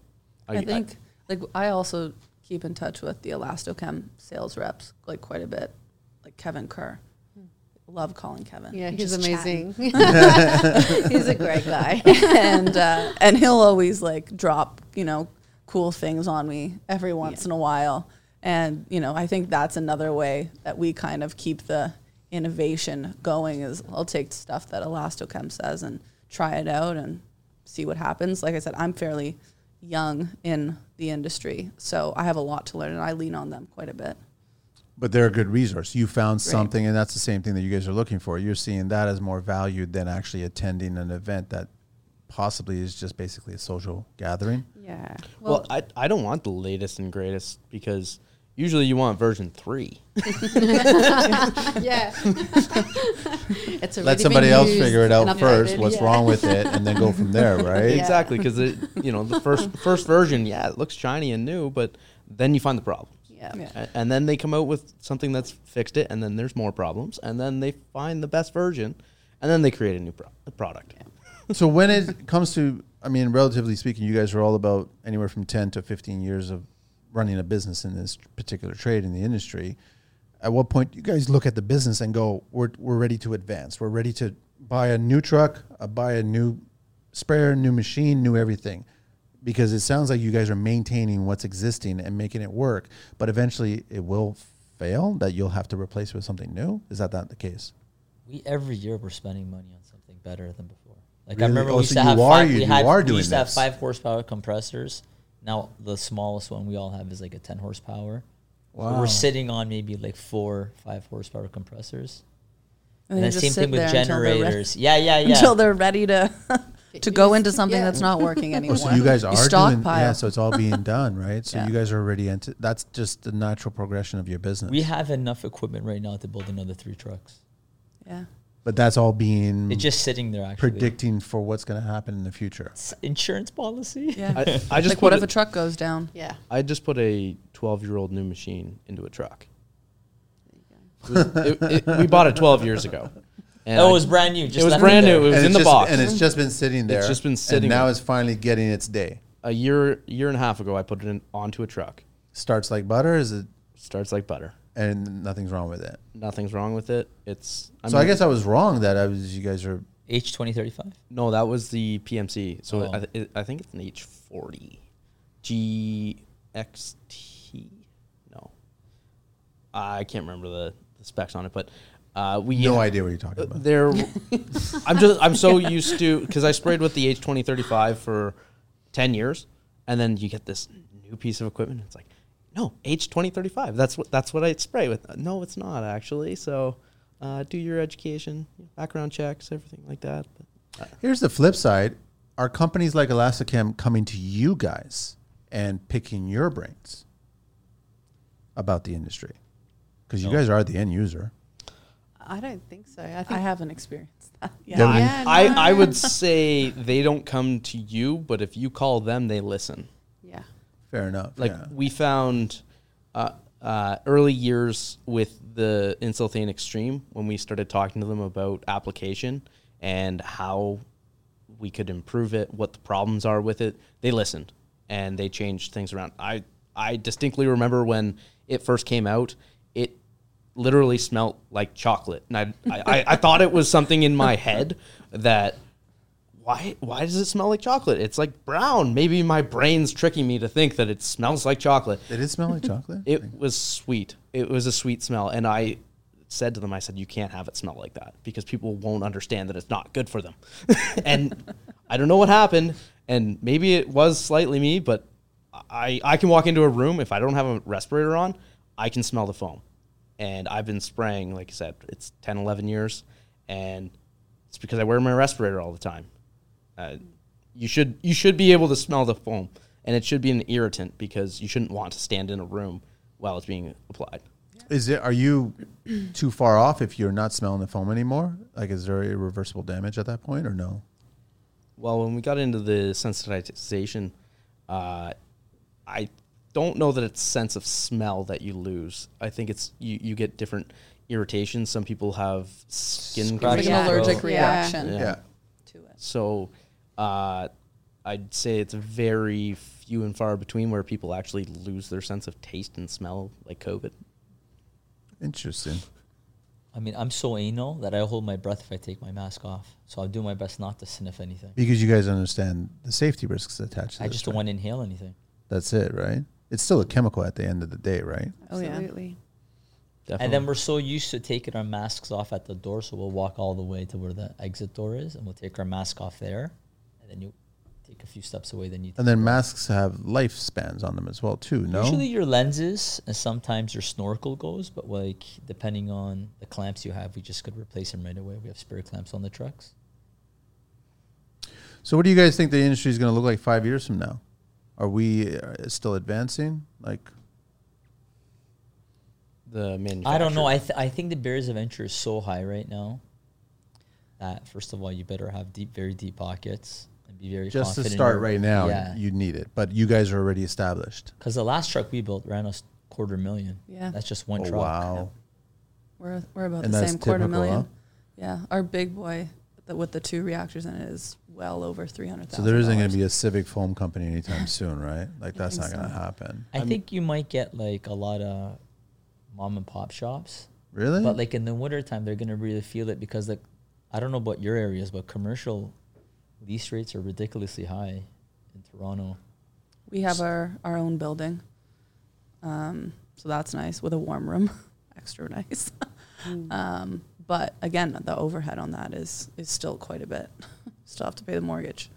So there's still, that's what keeps on contributing to the actual business itself. And you guys are still trying to figure out what the bottom line is. Like, you're still trying to make a profit like anybody in construction. Well, I wouldn't really suggest anyone. I mean, we all want to be our own boss, or most of us do. But I wouldn't really suggest to anyone to be going out and starting a business right now with the way that interest rates are. If you have a secure job, yeah, it might be working for the man or something like that. Like, I would say hold out. Just, maybe 2 years, because I don't know with the way the economy is going right now, whether it's smart to be... It's always good to invest in yourself, but to be investing in your own business without a strong base right Maintain now. your business right now. Just maintain it for now.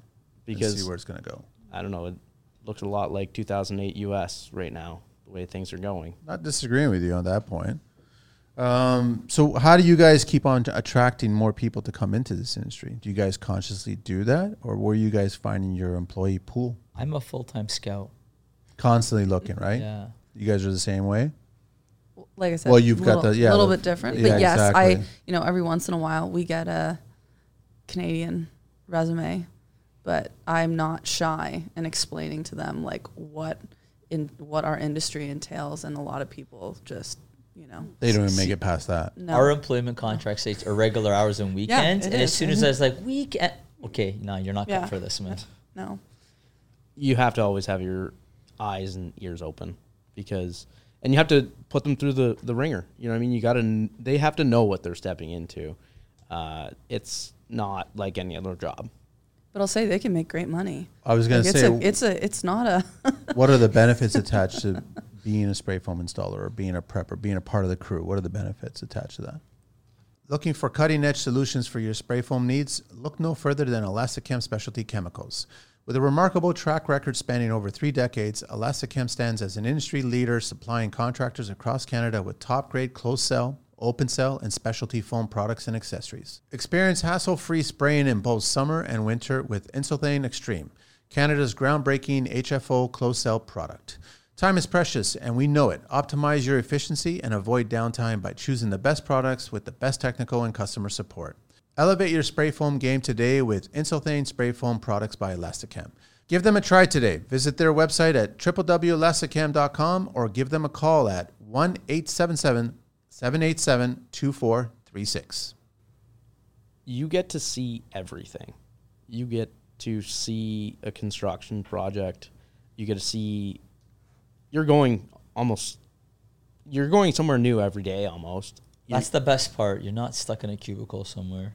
Well, it's construction in general most of the time, No, because right? guys go there on a site 18 months, 24 months. We're at a different site every day. That There's a is new true. place to There's a eat, new coffee advantage. shop to go to. Yeah, exactly, right? Yeah, you're always out meeting people. Even if you're on a job site by yourself, you're still when in between that time. Why not set up like a barbecue on the back of the truck or something like that? I have my a guys microwave. have microwaves. Yeah. Microwaves are so important. It is a must. Wow.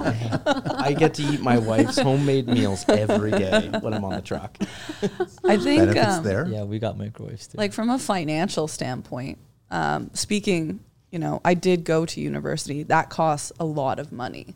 Even going to college for a trade costs a lot of money. You don't have to go to college to necessarily be a spray foamer. You have to go to, Foamit's College of Spray Foam. And by the way, they're going to pay you to be there. So I think that, great if you education. if you get, really good and you're dedicated, you can be making great money without not a lot of money spent, Yeah. if that makes sense. It does, 100%. So I think in that sort of sense, it's an attractive career, for guys who don't, can't afford to go the college university route. So the one thing that we haven't talked about, which I really want to talk to finally that we should, is spray foam technique. Like when they finally do get on the gun, what do you guys so for us, want Danielson to reveal there? we blindfold you. Spin you around. Spin you around, eh? Find Like the you're wall. hitting a pinata. Oh, you missed the wall. Whap, whap. No, Honestly, it's seriously. all about how your arm strength is, your wrist strength is. Some guys spray side to side, up and down. They picture frame it. I don't know what chamber size you guys are using or what type of gun. Some guys have CS, some guys have AP. I understood some of that. Okay, so What kind of guns It's are like you the- guys using? we only use AP. We have every gun pretty much GX7 CS, but we stick to APs with our guys. Okay. Why? because I have like 30 of them, and we just swap them like candy. You guys too? Yeah, we're AP Fusion. Okay, so we're CS. Clear So the shotgun. type of guns. Yeah. Yes. I got that. So Okay. my gun would use like a disposable lubricant that you would put So you're in. not Do you drilling make it your You're out. own? not drilling. Do you make your own? No. Yeah. So We used to use them. We used to use them, but it's, so are your guns disposable unit as well, or no? That's a The different- gun isn't disposable, but basically they have to drill out to clear the their line. their chamber. their The chamber, chamber, not okay. necessarily the line. But for us, we don't want to drill out because we, technically speaking, have a lubricant that's supposed to do that for us. And it works. It does that. We love them. They're lighter. And you I guys think don't. but it's all a preference. Okay. No, for me, it's like with all their trucks, I don't want to, like, we only have 2 CS guns. I don't want to buy another 6. So, like, Yeah. all the trucks are equipped the same way. Well, and your operating costs are probably a little bit higher with a CS because you do have that lubricant that you're using on it. With the Yeah. APs, I mean, you're going through side seals and you're going through chambers, but it's more maintainable, at least in my opinion, anyways. We're at a point now, depends, like, when you got new guys, you might go through a gun every hour, every day. But, like, the guns we've had now have been on the gun on the coupling blocks for at least 6 months now. Every So we're not hour, every swapping. day. It just goes. If you don't know how to spray, like, the way they spray could ruin the gun real quick.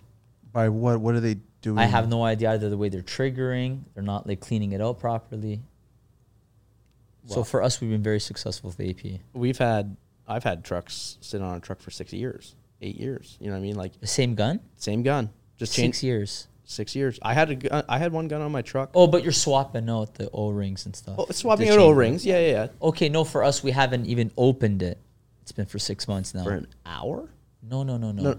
Oh, We've been using the same gun, haven't cracked it open, same side seal, same chamber, 6 months. wow. But we do swap them at times. Are you flushing it every night? No, we do. No. If I use a GX7, yeah, I flush it out. But. Yeah. Oh, 6 months. That's So our guys are very, like, they keep it running. yeah. I'm really happy with it. There's no point in us doing the CS guns. I mean, me personally, I like to pull apart my gun. Not necessarily Every switch. day? No, not every day. No, I'd say once a month, just to give everything a quick drill out, make sure everything's nice and clean. Yeah, your ports do go. That's it. That's the only thing. Like Yeah. I don't change any O-rings unless it looks like they're about to fail on me. And if they're not about to fail, I just rinse everything off, put it back in. Not the night before. This is the morning of. Everything's heating up, and so there's no downtime. You're waiting. You've got your helper or a couple of helpers in the house that are prepping. You're warming up your material. You're tinkering in the back of the truck like you have to, and that's the time I take. It's once a month. Other than that, I'm maintaining other things. I'm also guilty of if I see the pattern changing, I'm like, let me see how long I can make this last. So I start twisting Yeah. my arm different ways. Yes, I'm all over that too. It's actually like a challenge, honestly. That comes into the ego thing. You know what I mean? You got to have an ego. You got to want to Make it look good. make it look good. Spray and butter, like everyone says on Instagram. But it's like the performance of the product, though, whether it looks amazing or it doesn't look as good, as nice, it's still, the performance is still the same. Is that not the case? Pretty much without, if you get like a, one side in there or it's too thick of a pass, like that will change things. But I mean, Someone's more likely to question it if it doesn't. If look it doesn't look Yeah. as pretty. Yeah. you want it as flat.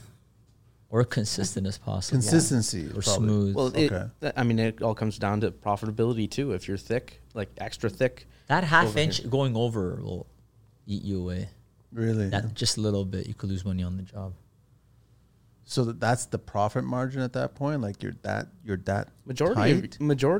of your Depends how cost- you calculate your profit margins, really. But we like to calculate all expenses divided by the amount of days we work. Of course. And then we don't care how many trucks we do per day. So if you got 2 trucks going out, we know how much we have to make. If you have 4 trucks going out, we know how much we have to make.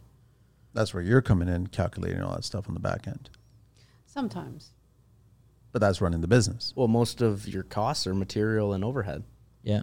Yeah. So We include insurance, lease rates.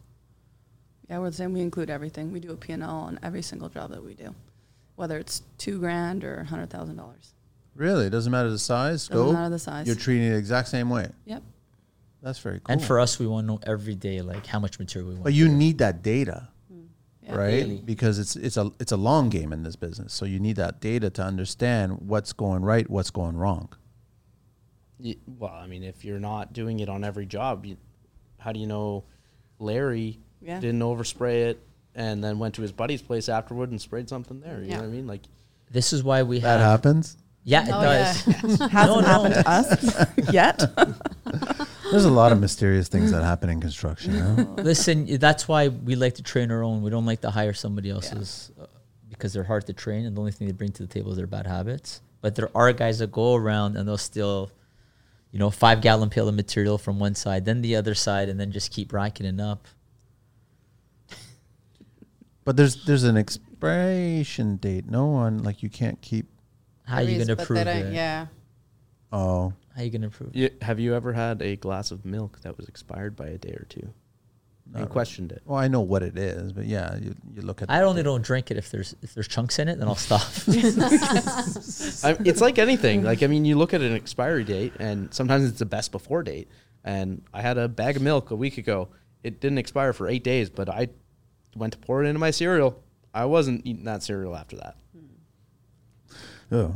I mean, it's not. Honestly, I haven't ran into any problems with Elastochem's foam where it's before the expiry date. I mean, we only buy enough material to, keep us working for a That's certain part of amount You're of your time. probably business, done in a week exactly. anyways. Yes, You get the next exactly. batch. Yeah, exactly. Like you need to know how much you're putting out and account for that, and then order new material so it's always fresh chemical coming in, because the fresher the chemical, the better it tastes. I mean, well, sorry, not better it tastes, but sorry, that was leading into my next analogy. Chocolate. That was leading into my next analogy. He has a Like, black belt in spray foam. Like he's tasted it.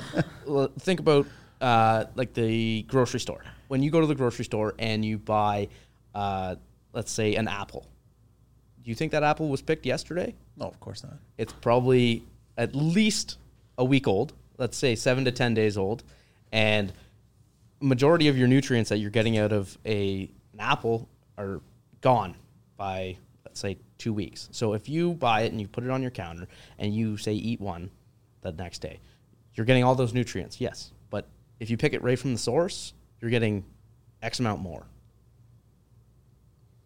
No, I get it. I totally understand it. I want to go right back a tiny bit to energy efficiency. I know that the first house that I did, and I did it with foam, we actually hit a 0.06 ACH, right? Which I was thoroughly impressed, but there was a lot of work involved to do it. Wow, to get man, to that's that point. impressive, actually. No, even the guys, the building consultants that I hired to actually educate me, to run me through the gamut of what I needed to do, and there was a lot of caulking and dapping and taping and preparing stuff, and then we finally did the foam. And then once they did the second test regarding after the foam was done, they were shocked themselves that I achieved the 0.06, and I was like going, that's actually a pretty good number. Do you guys get involved with that? Are you ever asked to come back and even get a rating of what the structures you guys have done? We just went through one. They did it before. It was 7 air changes per hour. We think we'll get it below 2. Which is basically... But we haven't done the yeah. after test yet. I think it'll be ready in the next month or 2. The same with you But guys? anything under 2 is good. Yeah. Yeah.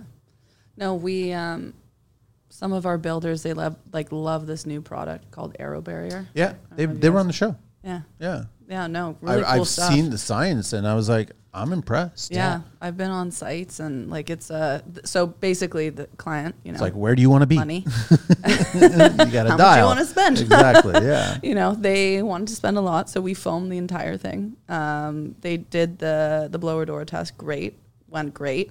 They still wanted to do the Aero Barrier after, and the builder called me after, and they're like, we're really impressed because we didn't use a lot of the actual Aero Barrier product. I'm like, Which good. That's how. means- Yeah, yeah. exactly. That's how it's supposed to The be. foam worked really well. Exactly.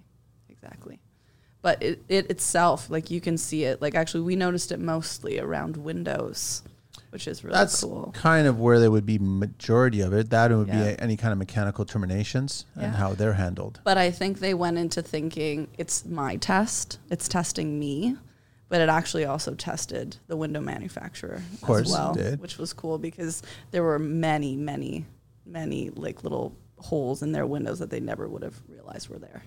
I think it's a great product to use for any Yeah. new construction builds because it actually gives you a really fair test evaluation of what's being done, right? Totally, yeah.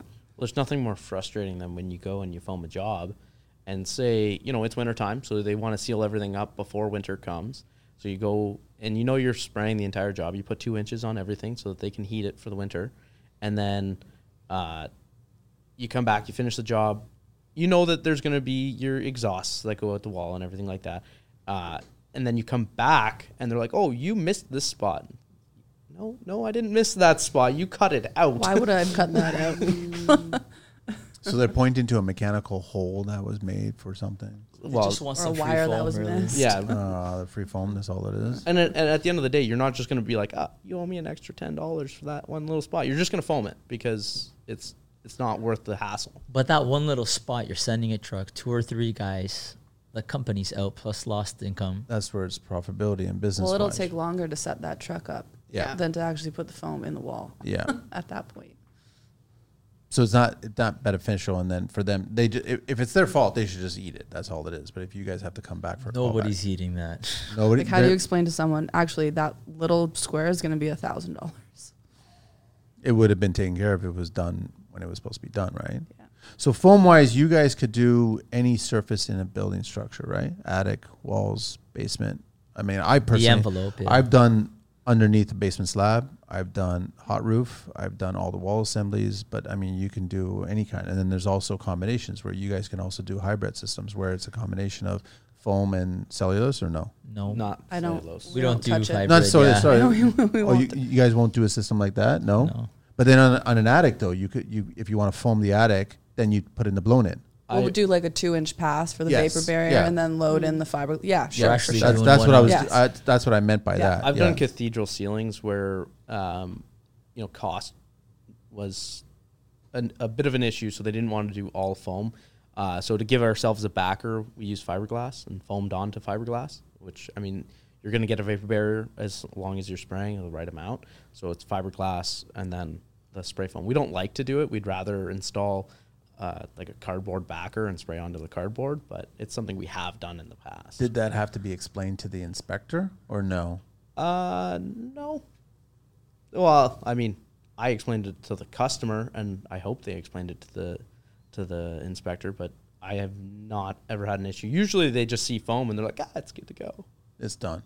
But I mean, I remember you telling me, Mo, I had to rip off. I plugged the soffits with fiberglass, and the building inspector, and it was like on a second story, made us rip it out and go from the outside and spray in. Come on. Honestly. to get that. Really? Yeah. Adam Luffman came with me. Why? The inspector didn't pass it.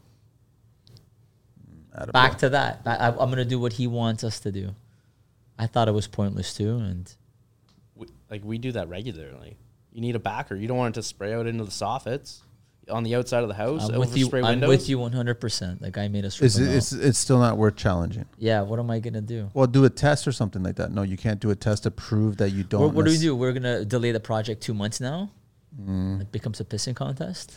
Honestly, a lot of times I tell my customer, you need to refer to your building inspector. See what they want. Same here. We say the same thing. And black and white, email them. Not like he said, she said. Yeah, they have to have. You have to have it documented because these days people will, you didn't tell me that.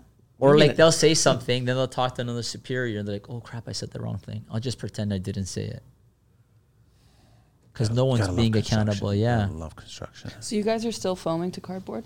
That's still a thing? Yeah. Yeah. We have like pieces of cardboard you can get that are have tabs and they're fitted to 24-inch and 16-inch centers. Same thing with you guys? Yeah, no, we don't do it. I'd prefer like plywood. That's what I would prefer. We have it. nothing Yeah. cardboard. Yeah, but there's this new product, AccuVent. Have you guys heard of it? Yeah, No, I haven't. Out of the States. Okay. Doesn't have a CCMC number in Canada, but Not we yet. can get it. Okay. So I've been talking to these guys, and I'm like, hey, can you Oh, get to us some spray testing? onto on a Yeah, vaulted so ceiling? instead of the cardboard. So what's it made Oh out no, of? we only do hot roofs. We don't do cool roofs. Oh, okay. You don't do vented roofs. No, always hot, right on the sheathing. Okay. I'm actually a fan of hot roof over vented roof. I never It's- understood let's bring all the code into this area here. I agree. I have yet to see shingles last 30 or 50 years. No, they don't. They don't. And Mother Nature. and that's looks- what exactly. Like, so even Yeah. one side's deteriorating It's 10 years expensive. earlier. It's you got to redo it. You're not going to just re-shingle one side of the roof, right? No, I agree with you. But I mean, like a hot roof will actually, I think personally, make them last longer. I'm with you 100%. When you get into like a vented roof, if it's not done properly and you're not a part of the process, you can run into a lot more problems than if you do hot roof. Technically speaking, a vented roof is a mechanical system of itself. Correct. And if it's not properly vented a certain way, you can't move the air that needs to circulate to There's exit. always something in the way. It's never continuous. Well, especially with custom residential, right? Like all your valleys, right? Like you're not moving air because you don't have the stack effect. No. And again, like where we are, everything's going a lot more modern. So roof pitches are all below 412. Well, you don't have the stack effect. Flat. You'd have to spray foam the no, roof exactly. line. But it's funny because where we are, hot roofs got such a bad name. I don't know if it's before my time with installers doing a really terrible job. Hot roofs are hugely popular in the southern states. Oh, huge. Hugely in fact, popular. Like you can go on, there's this one girl on Instagram. It's called Building Science Fight Club. It's really good. No, she's really good. And she advocates. The first rule of Building Science Fight Club. Yeah. You do not talk about it. All right. She advocates for all custom homes should be hot roofs. I agree with it. Yeah, like so do but I. But it's not the consensus up here. It is not. I can give you a perfect example. So we went into a house. It was about 2 years ago when we first got called in. Custom home, pool inside the home, indoor pool. Oh, that's great. Yeah. It's our favorite. Oh, yeah. So we didn't do the job originally, but we got called in because it was an insurance claim. He had mold in his attic.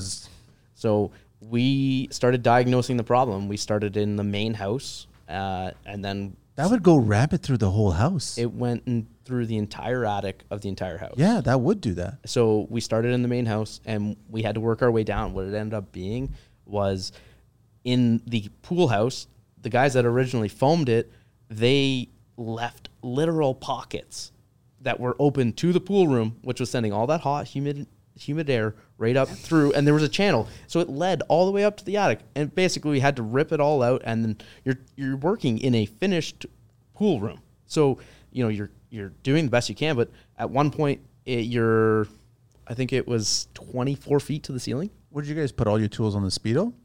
It was hot in there. Jump right in. I mean, yeah. And we were working on it in the wintertime. So me wearing glasses every time I walk outside. Whoa.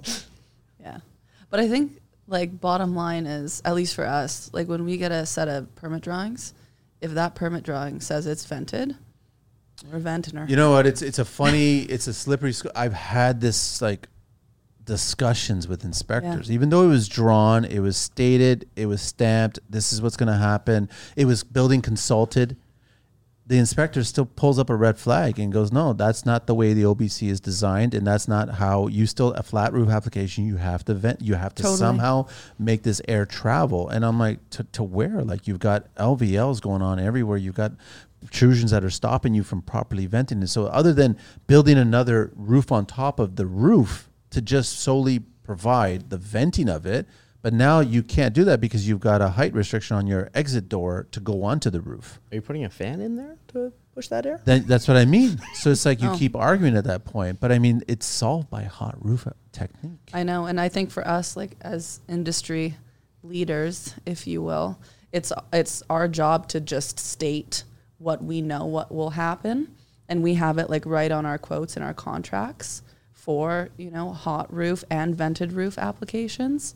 And at the end of the day, if the architect or the designer or the building inspector wants a vented roof, like, it's like the same argument. Like, if you're a 1/4 inch light, you have to come back and spray that 1/4 inch. Like, you have to do it their way. We have it even on our quotes. There's a 1/2 inch tolerance. Well, nobody cares. We have a 1/4 inch on ours. Yeah. Nobody cares. It's got to be what you quoted me.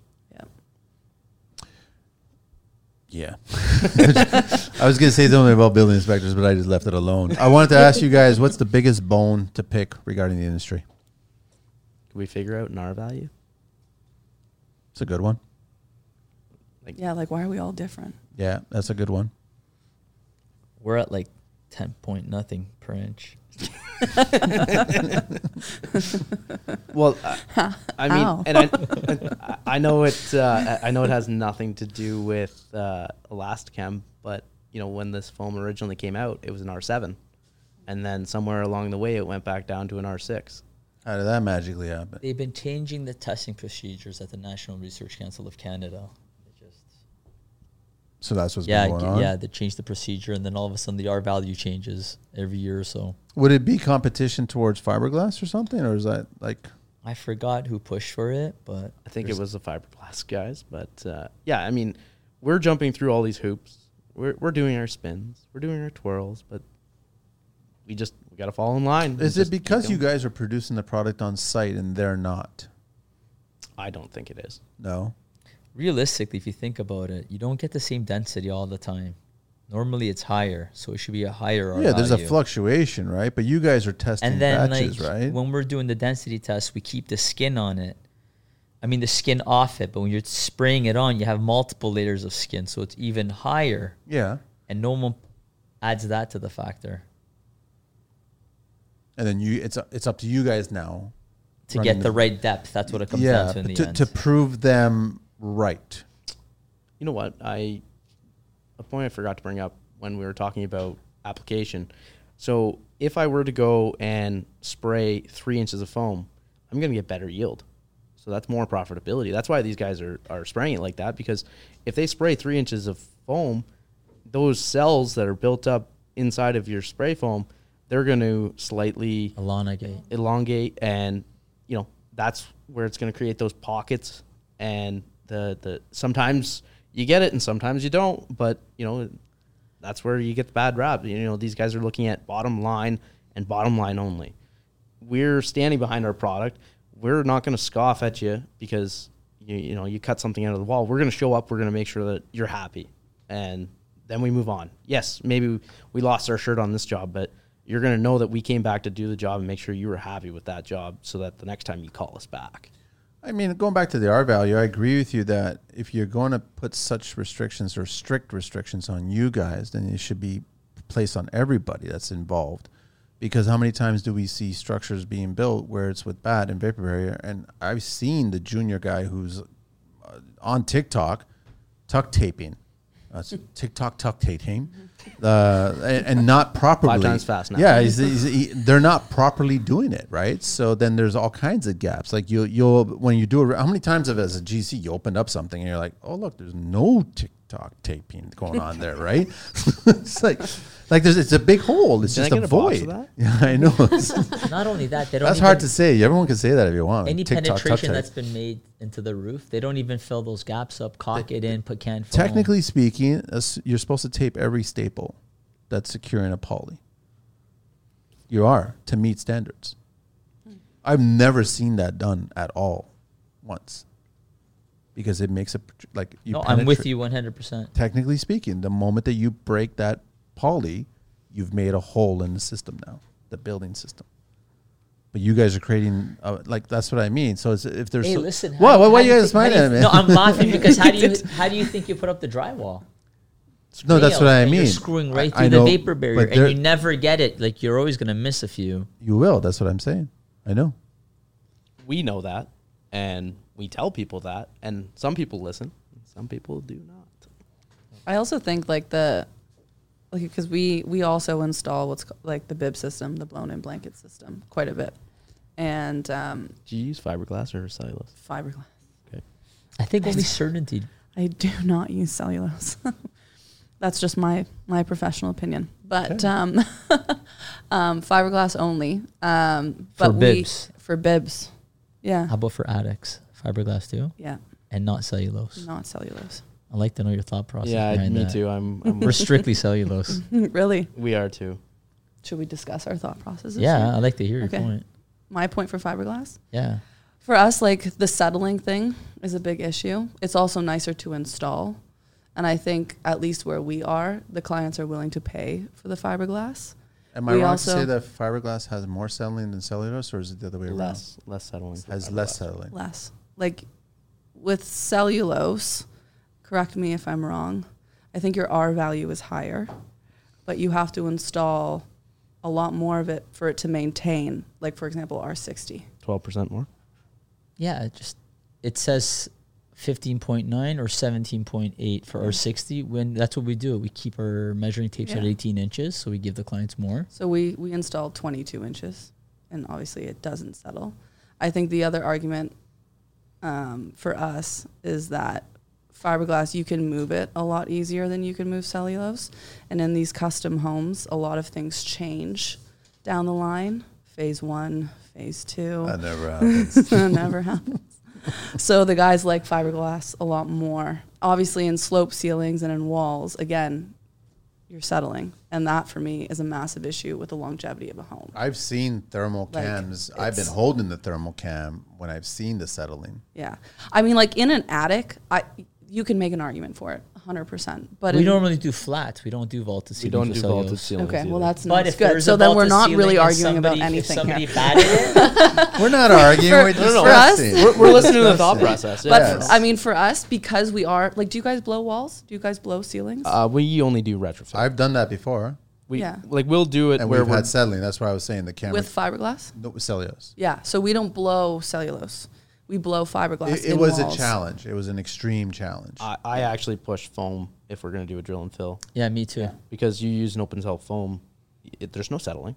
You can, and you use a thermal imaging camera, you can look at a wall, you can see every single stud, you can see every single. I love those cameras. They're amazing, and some people want to use cellulose, and we tell them there will be settling at the top of the wall eventually. It may not be today, it may not be next year, but there will be. Yeah. That's why we don't blow it. But we will blow fiberglass in a wall. I will. It does Yeah, I not agree settle. that it is inevitable that it will settle. It just happens. And so now you've got a void in the cavity that's supposed to be a building system, right? Are you Correct. talking about cellulose? Yes. Okay. Or any blown in material that goes into a wall cavity. That's where I disagree. Like I've opened up walls where we've blown in fiberglass. And it's never settled? No, because you have How far down? probably like 20 years. Really? This was on so we came in, it was a retrofit.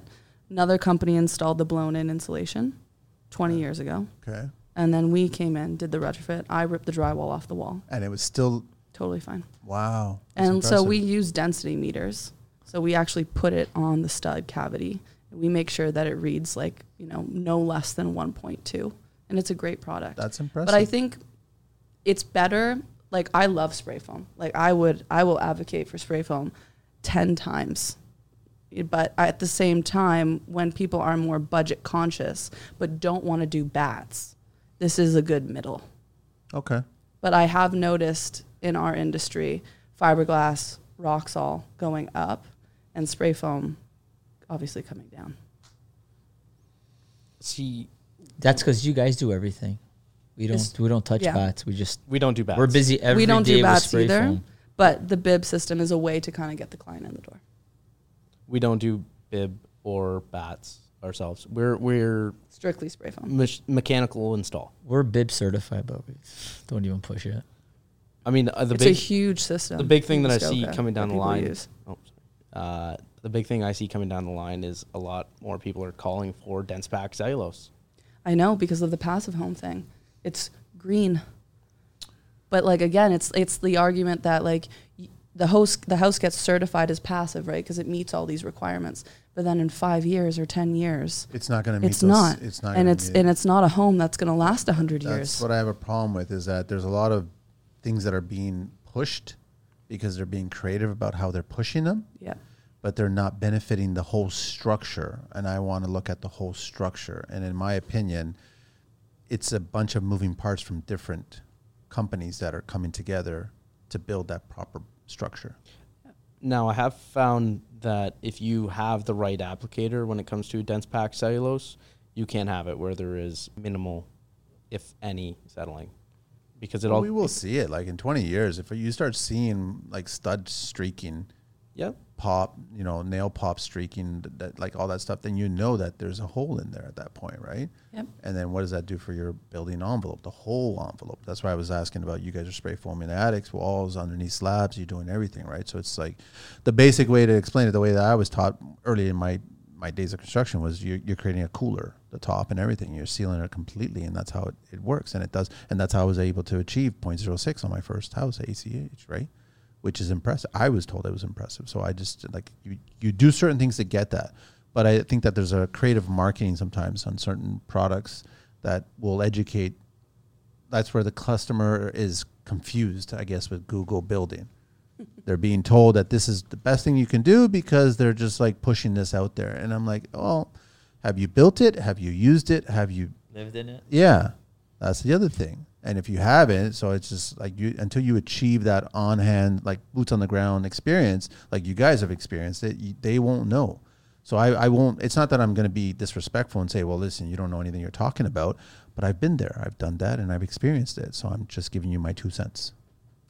That's why I was just going with it. No, it was good to bring that up and discuss it. Yeah, no, I mean, for us, again, like the passive home thing, the green home thing is becoming a big trend where we are. The breathable membranes. I don't know if you guys I'm a fan of the breathable membranes too. The but smart vapor barriers. Yeah, and but you zip got to, system it's also, cost. And I go back to that carbon footprint starts from the conception of that product. Totally. Doesn't start from the time someone grabs it off the shelf in the retail store. It doesn't. I'm sorry, it doesn't.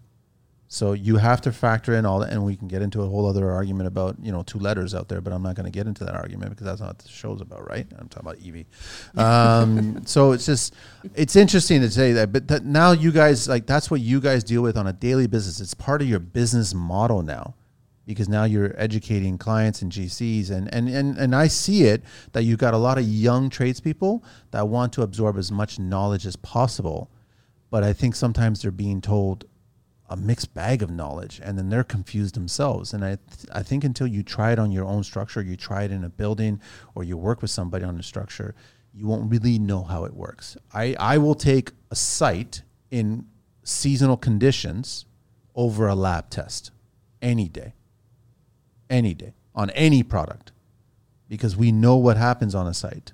We don't know what happens in a lab, but it's nice and easy to make a lab make it work for the numbers that you want to try to achieve, right? Well, there was a company out there. They had a house insulated, and they insulated one cavity with spray foam, or a couple of cavities with spray foam. They insulated a couple with fiberglass, a couple with rock wool, just to show the difference.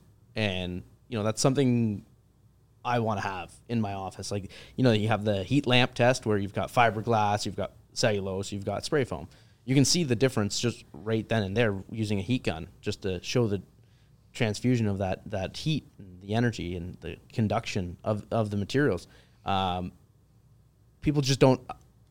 I don't know why people can't justify the cost, because the cost is higher for the spray foam, obviously, but it's an investment. What are we talking about here, cost wise? Like, it never was a factor to me. I always kind of explain to them, when you start looking at your utility bills later on down the line, and we start seeing a society, whether it's Canada or US, or like Europe's really good at this because they've had high heat energy consumption costs, right? So we build bigger, so you have to pay more to heat cool here. But when you start seeing those numbers go down with the age of a house, then that's where you start saving. And technically speaking, the foam is cheaper. We live in a throwaway society. Yeah. I know. I get it. We build too big here. We build it too big incorrectly here. And we should be building smaller. You guys were just at the tiny home thing. I'm not saying that small, but like the principles behind that should be attached to it, right? But I think there's a lot of confusion going on back to Google construction, right? Everyone, and then you get all these clients and you get GCs coming at you guys. Well, this is what we've heard this week. We'll save the planet next week too, and whatever it is, right? So all kinds of stuff. So you guys have to navigate that. But I still would take someone's opinion that has done it on the site first. That's just me. Well, I'm sure there's more than one way to skin a cat. So yeah, everyone's probably seen a different method work for them depending on the type of building they've been through. Are you guys having a slight challenge, or is there a nice marriage going on between yourselves and ICF? Looking for cutting-edge solutions for your spray foam needs? Look no further than Elastochem Specialty Chemicals. With a remarkable track record spanning over 3 decades, Elastochem stands as an industry leader supplying contractors across Canada with top-grade closed-cell, open cell, and specialty foam products and accessories. Experience hassle-free spraying in both summer and winter with Insulthane Extreme, Canada's groundbreaking HFO closed-cell product. Time is precious, and we know it. Optimize your efficiency and avoid downtime by choosing the best products with the best technical and customer support.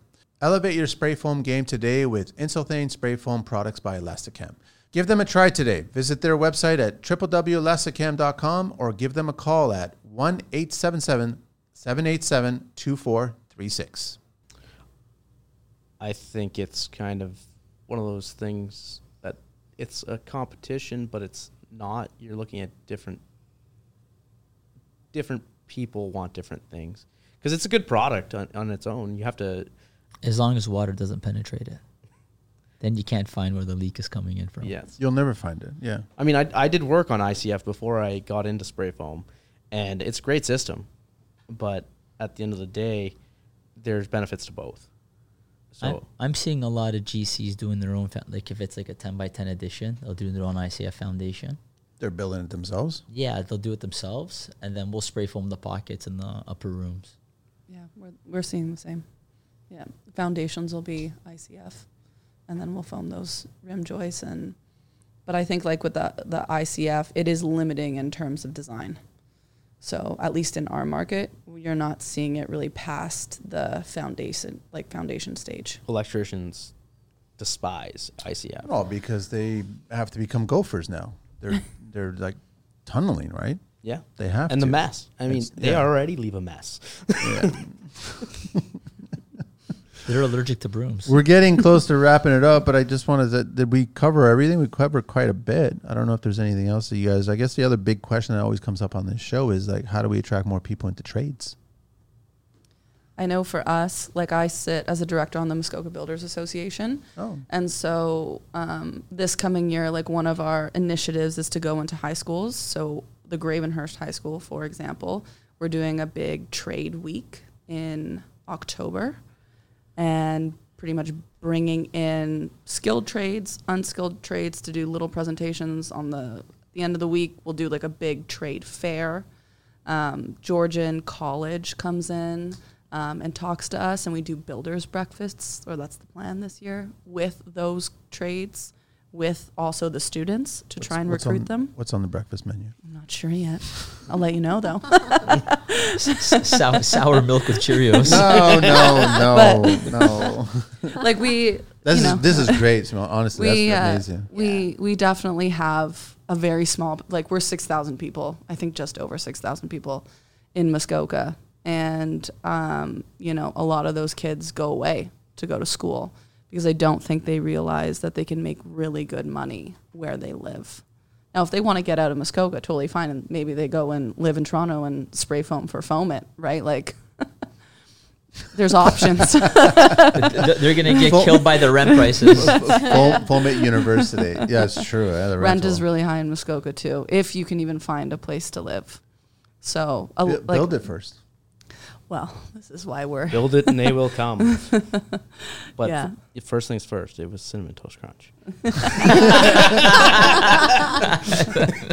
And honestly, I think it's just a shift in society's thinking because, me going through high school, I'm in my 30s. It was, if you're going to college, you're dumb. You shouldn't be going to college. You're not good enough. You're not good enough. You should be going to university. Well, I like it being called a 4-year vacation. That's what I've heard it Well, called. I mean, not everyone's the same, but I went to school with a number of people that went to university for a Bachelor of Arts. And maybe you want to get into the arts, and maybe you just want to go to the university to party. I don't know. I didn't go to university myself. I got into spray foam when I was 19. And my thinking on it wasn't the way the school system looks at it. It was, my family looks at a hard day's work as a hard day's pay, and you need to be satisfied that you've done a job right. You don't want to do a job twice. So, if you're working and you're providing for your family, that's all that matters. You're doing an honest job. That's how we should look at it. These days you see someone doing whatever job it is, and it's like, oh, I wouldn't want to do that. What does it matter? He's providing for his family. He's out there working. It shouldn't matter what you do. You don't need to post on Instagram or Facebook or X or whatever they're calling it these days, and feel ashamed because you're cleaning porta potties or anything like that. You're providing for your family, and the society looks at it like, oh well, that's disgusting. Who cares? Society's still trying to figure out what to look at. Like, everything is changing so quickly, but the one thing that's not changing is the need for people in trades. AI hasn't replaced that yet, and it's going to be a long ways off before you start getting any kind of major AI tech replacing certain. I can see, I don't know, AI machinery dropping a foundation in there, but someone still has to excavate it. Right. And then I can see some modular walls going on, but someone has to still create fine cabinetry and do some trim work and stuff like that. So it's like I can see some of it, but not all of it. And the difference is that the rest of the world is already being influenced by AI. It's already changing completely every kind of job out there. We've all seen that with Photoshop, and we've seen it with all kinds of stuff. Everything's changing. You guys have any thoughts on how do we attract more kids coming into? Are your kids going to get into the industry? I was going to ask that. Our job is just to guide them in the direction they want to flow into. Yeah. It's a great parental advice. But I could tell my daughter and my son are very hands-on. They're hands-on, right? So they might get into the trade somehow, whether it's foaming or not, but they might get into the trade somehow. I mean, I don't think you could tell at that age. No. But I think parents, like at least my parents, probably your parents too, yours, like it was like, oh no, don't go into trades because you can do better. Yeah. Like, you can be a doctor, you could be a lawyer. Oh yeah. Right? Growing up, that's all you would hear. No, that's all you would hear because that's what they did. Like my mom's side, my grandfather was an immigrant from Germany. He was in steel. So the last thing he wanted his daughter to do was go and work in steel. Like, he wanted her to be a businesswoman or, and I think that has kind of screwed us up a little because then the school system has caught that too. It's like, oh yeah, like send them to university, get them an education so they can do better than their parents. And it's like, well, no, you can make I know that I make better money than some of my friends who work downtown Toronto. Is it like a misconception for this younger generation deciding whether to get into trades or whether to get into university education because they're being taught university education is a 6-figure deal, right? Where it's a loan or it's borrowed from mom and dad or whatever, or scholarship. And they automatically assume that as soon as they finish that education, they're going to be that much closer to getting a 6-figure job. There's like that's actually, but that's not true. 10,000 times more of them now. But that's not because true. they're all doing it. Yeah. There's nothing unique about what they're doing. Versus getting into trades, you spend what on education? If you find someone like yourselves, Spray foam, you have no upfront costs. Yeah, so I provide just be everything punctual. for Yeah. You just got to maybe show up. Yeah. Smile and a then little. you're starting to make X amount, and then all of a sudden, your second year, you start making more. So it's like tortoise and hare kind of thing. They think they're going to be that hare doing the university, and I'm going to get a 6-figure job somehow in the next 5 years. But you still have to pay off that 6 figures that you already. By the time you catch up to our guy in the 4th year, I don't think that person that went to university and had to spend $100K out of their own pocket is going to catch up to our guy. I don't think so either. I agree with you. And a lot of those kids that are doing their university, there's been so many of them we know they've just dropped out. So They don't finish it. No, they don't finish it. So now they've got that debt behind them. They've got no education, and they're lost. They don't know what to do. And nobody does what they studied. No. Political science. Yeah, accounting. You ever bring and it up on the business. job site? You ever bring it up on the job site? No. They're like, where did you study? I'm like, well, my father. Since I was 12. School of Dad. Good professor. I also The best. think I think it's all also rooted in the school system in the fact that we're not stopping people from progressing even though they're not putting in the right effort. Because, when we were growing up, it didn't happen as often as, maybe your generation, but they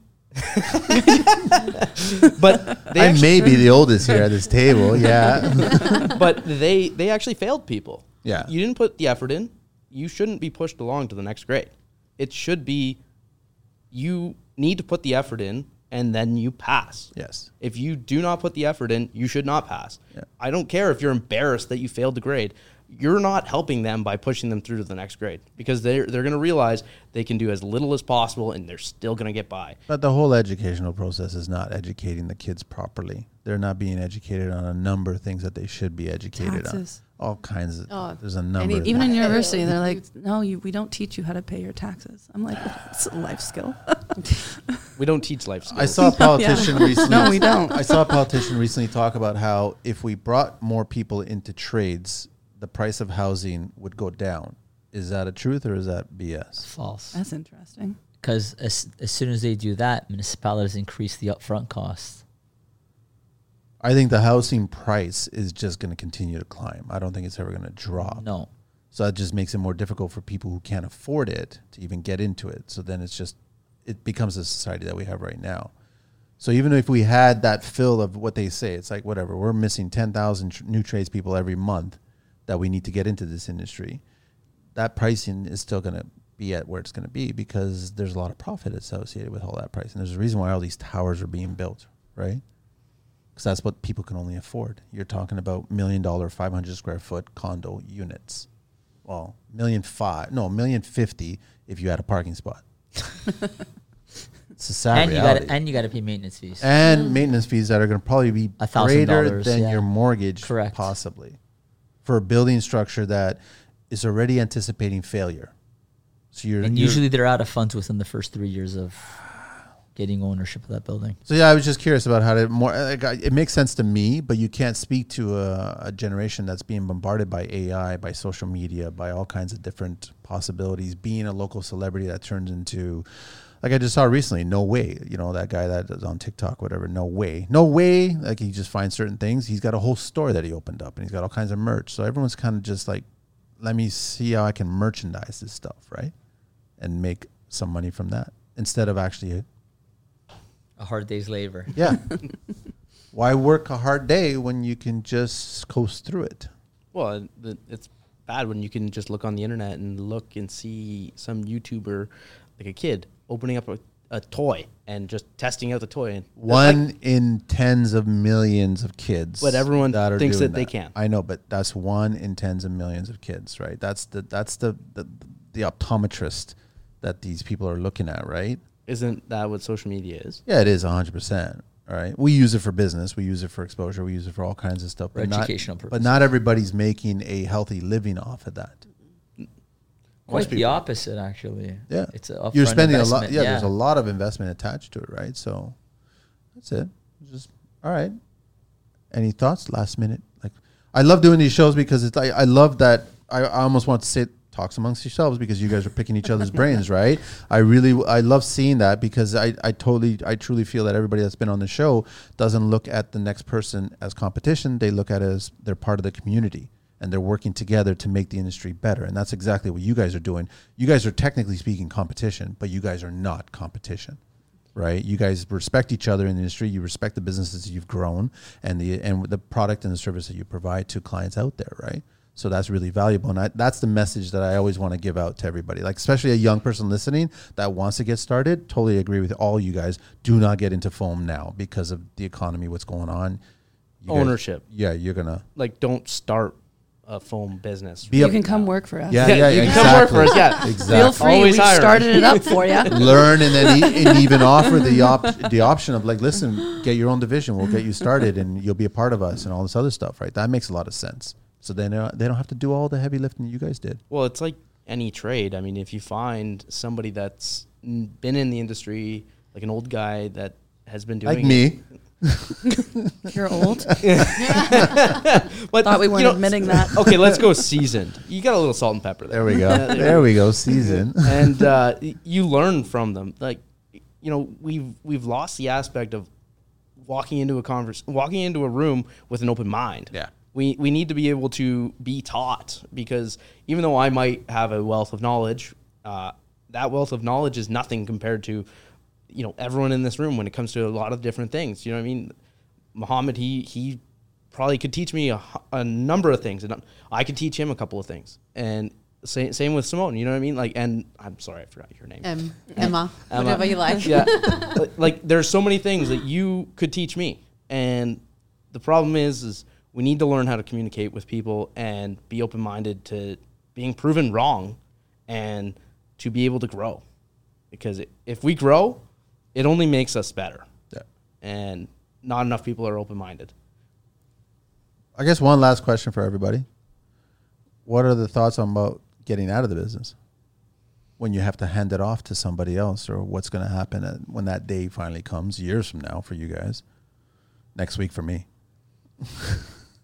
Like, how do you value a spray foam company? I think there's value to anything Is that that's what you're grown. talking about? Like an exit strategy? Yeah, what's your exit strategy? Like, is it going to be I handed off don't- to somebody else? Is that- it going to be just That's last? not on our 10-year horizon. That's not even on the 10-year. No. Okay. You guys?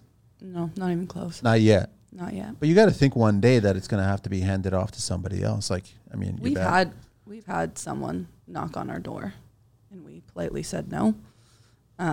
I think that they should have rang the doorbell. Send flowers. I don't think they were in it for the right reasons. Got it. Okay, I understand. But you know, for us, like, or for me, I'm just getting started. Like, we don't just do spray foam; we do like 5 other things too. Comfort.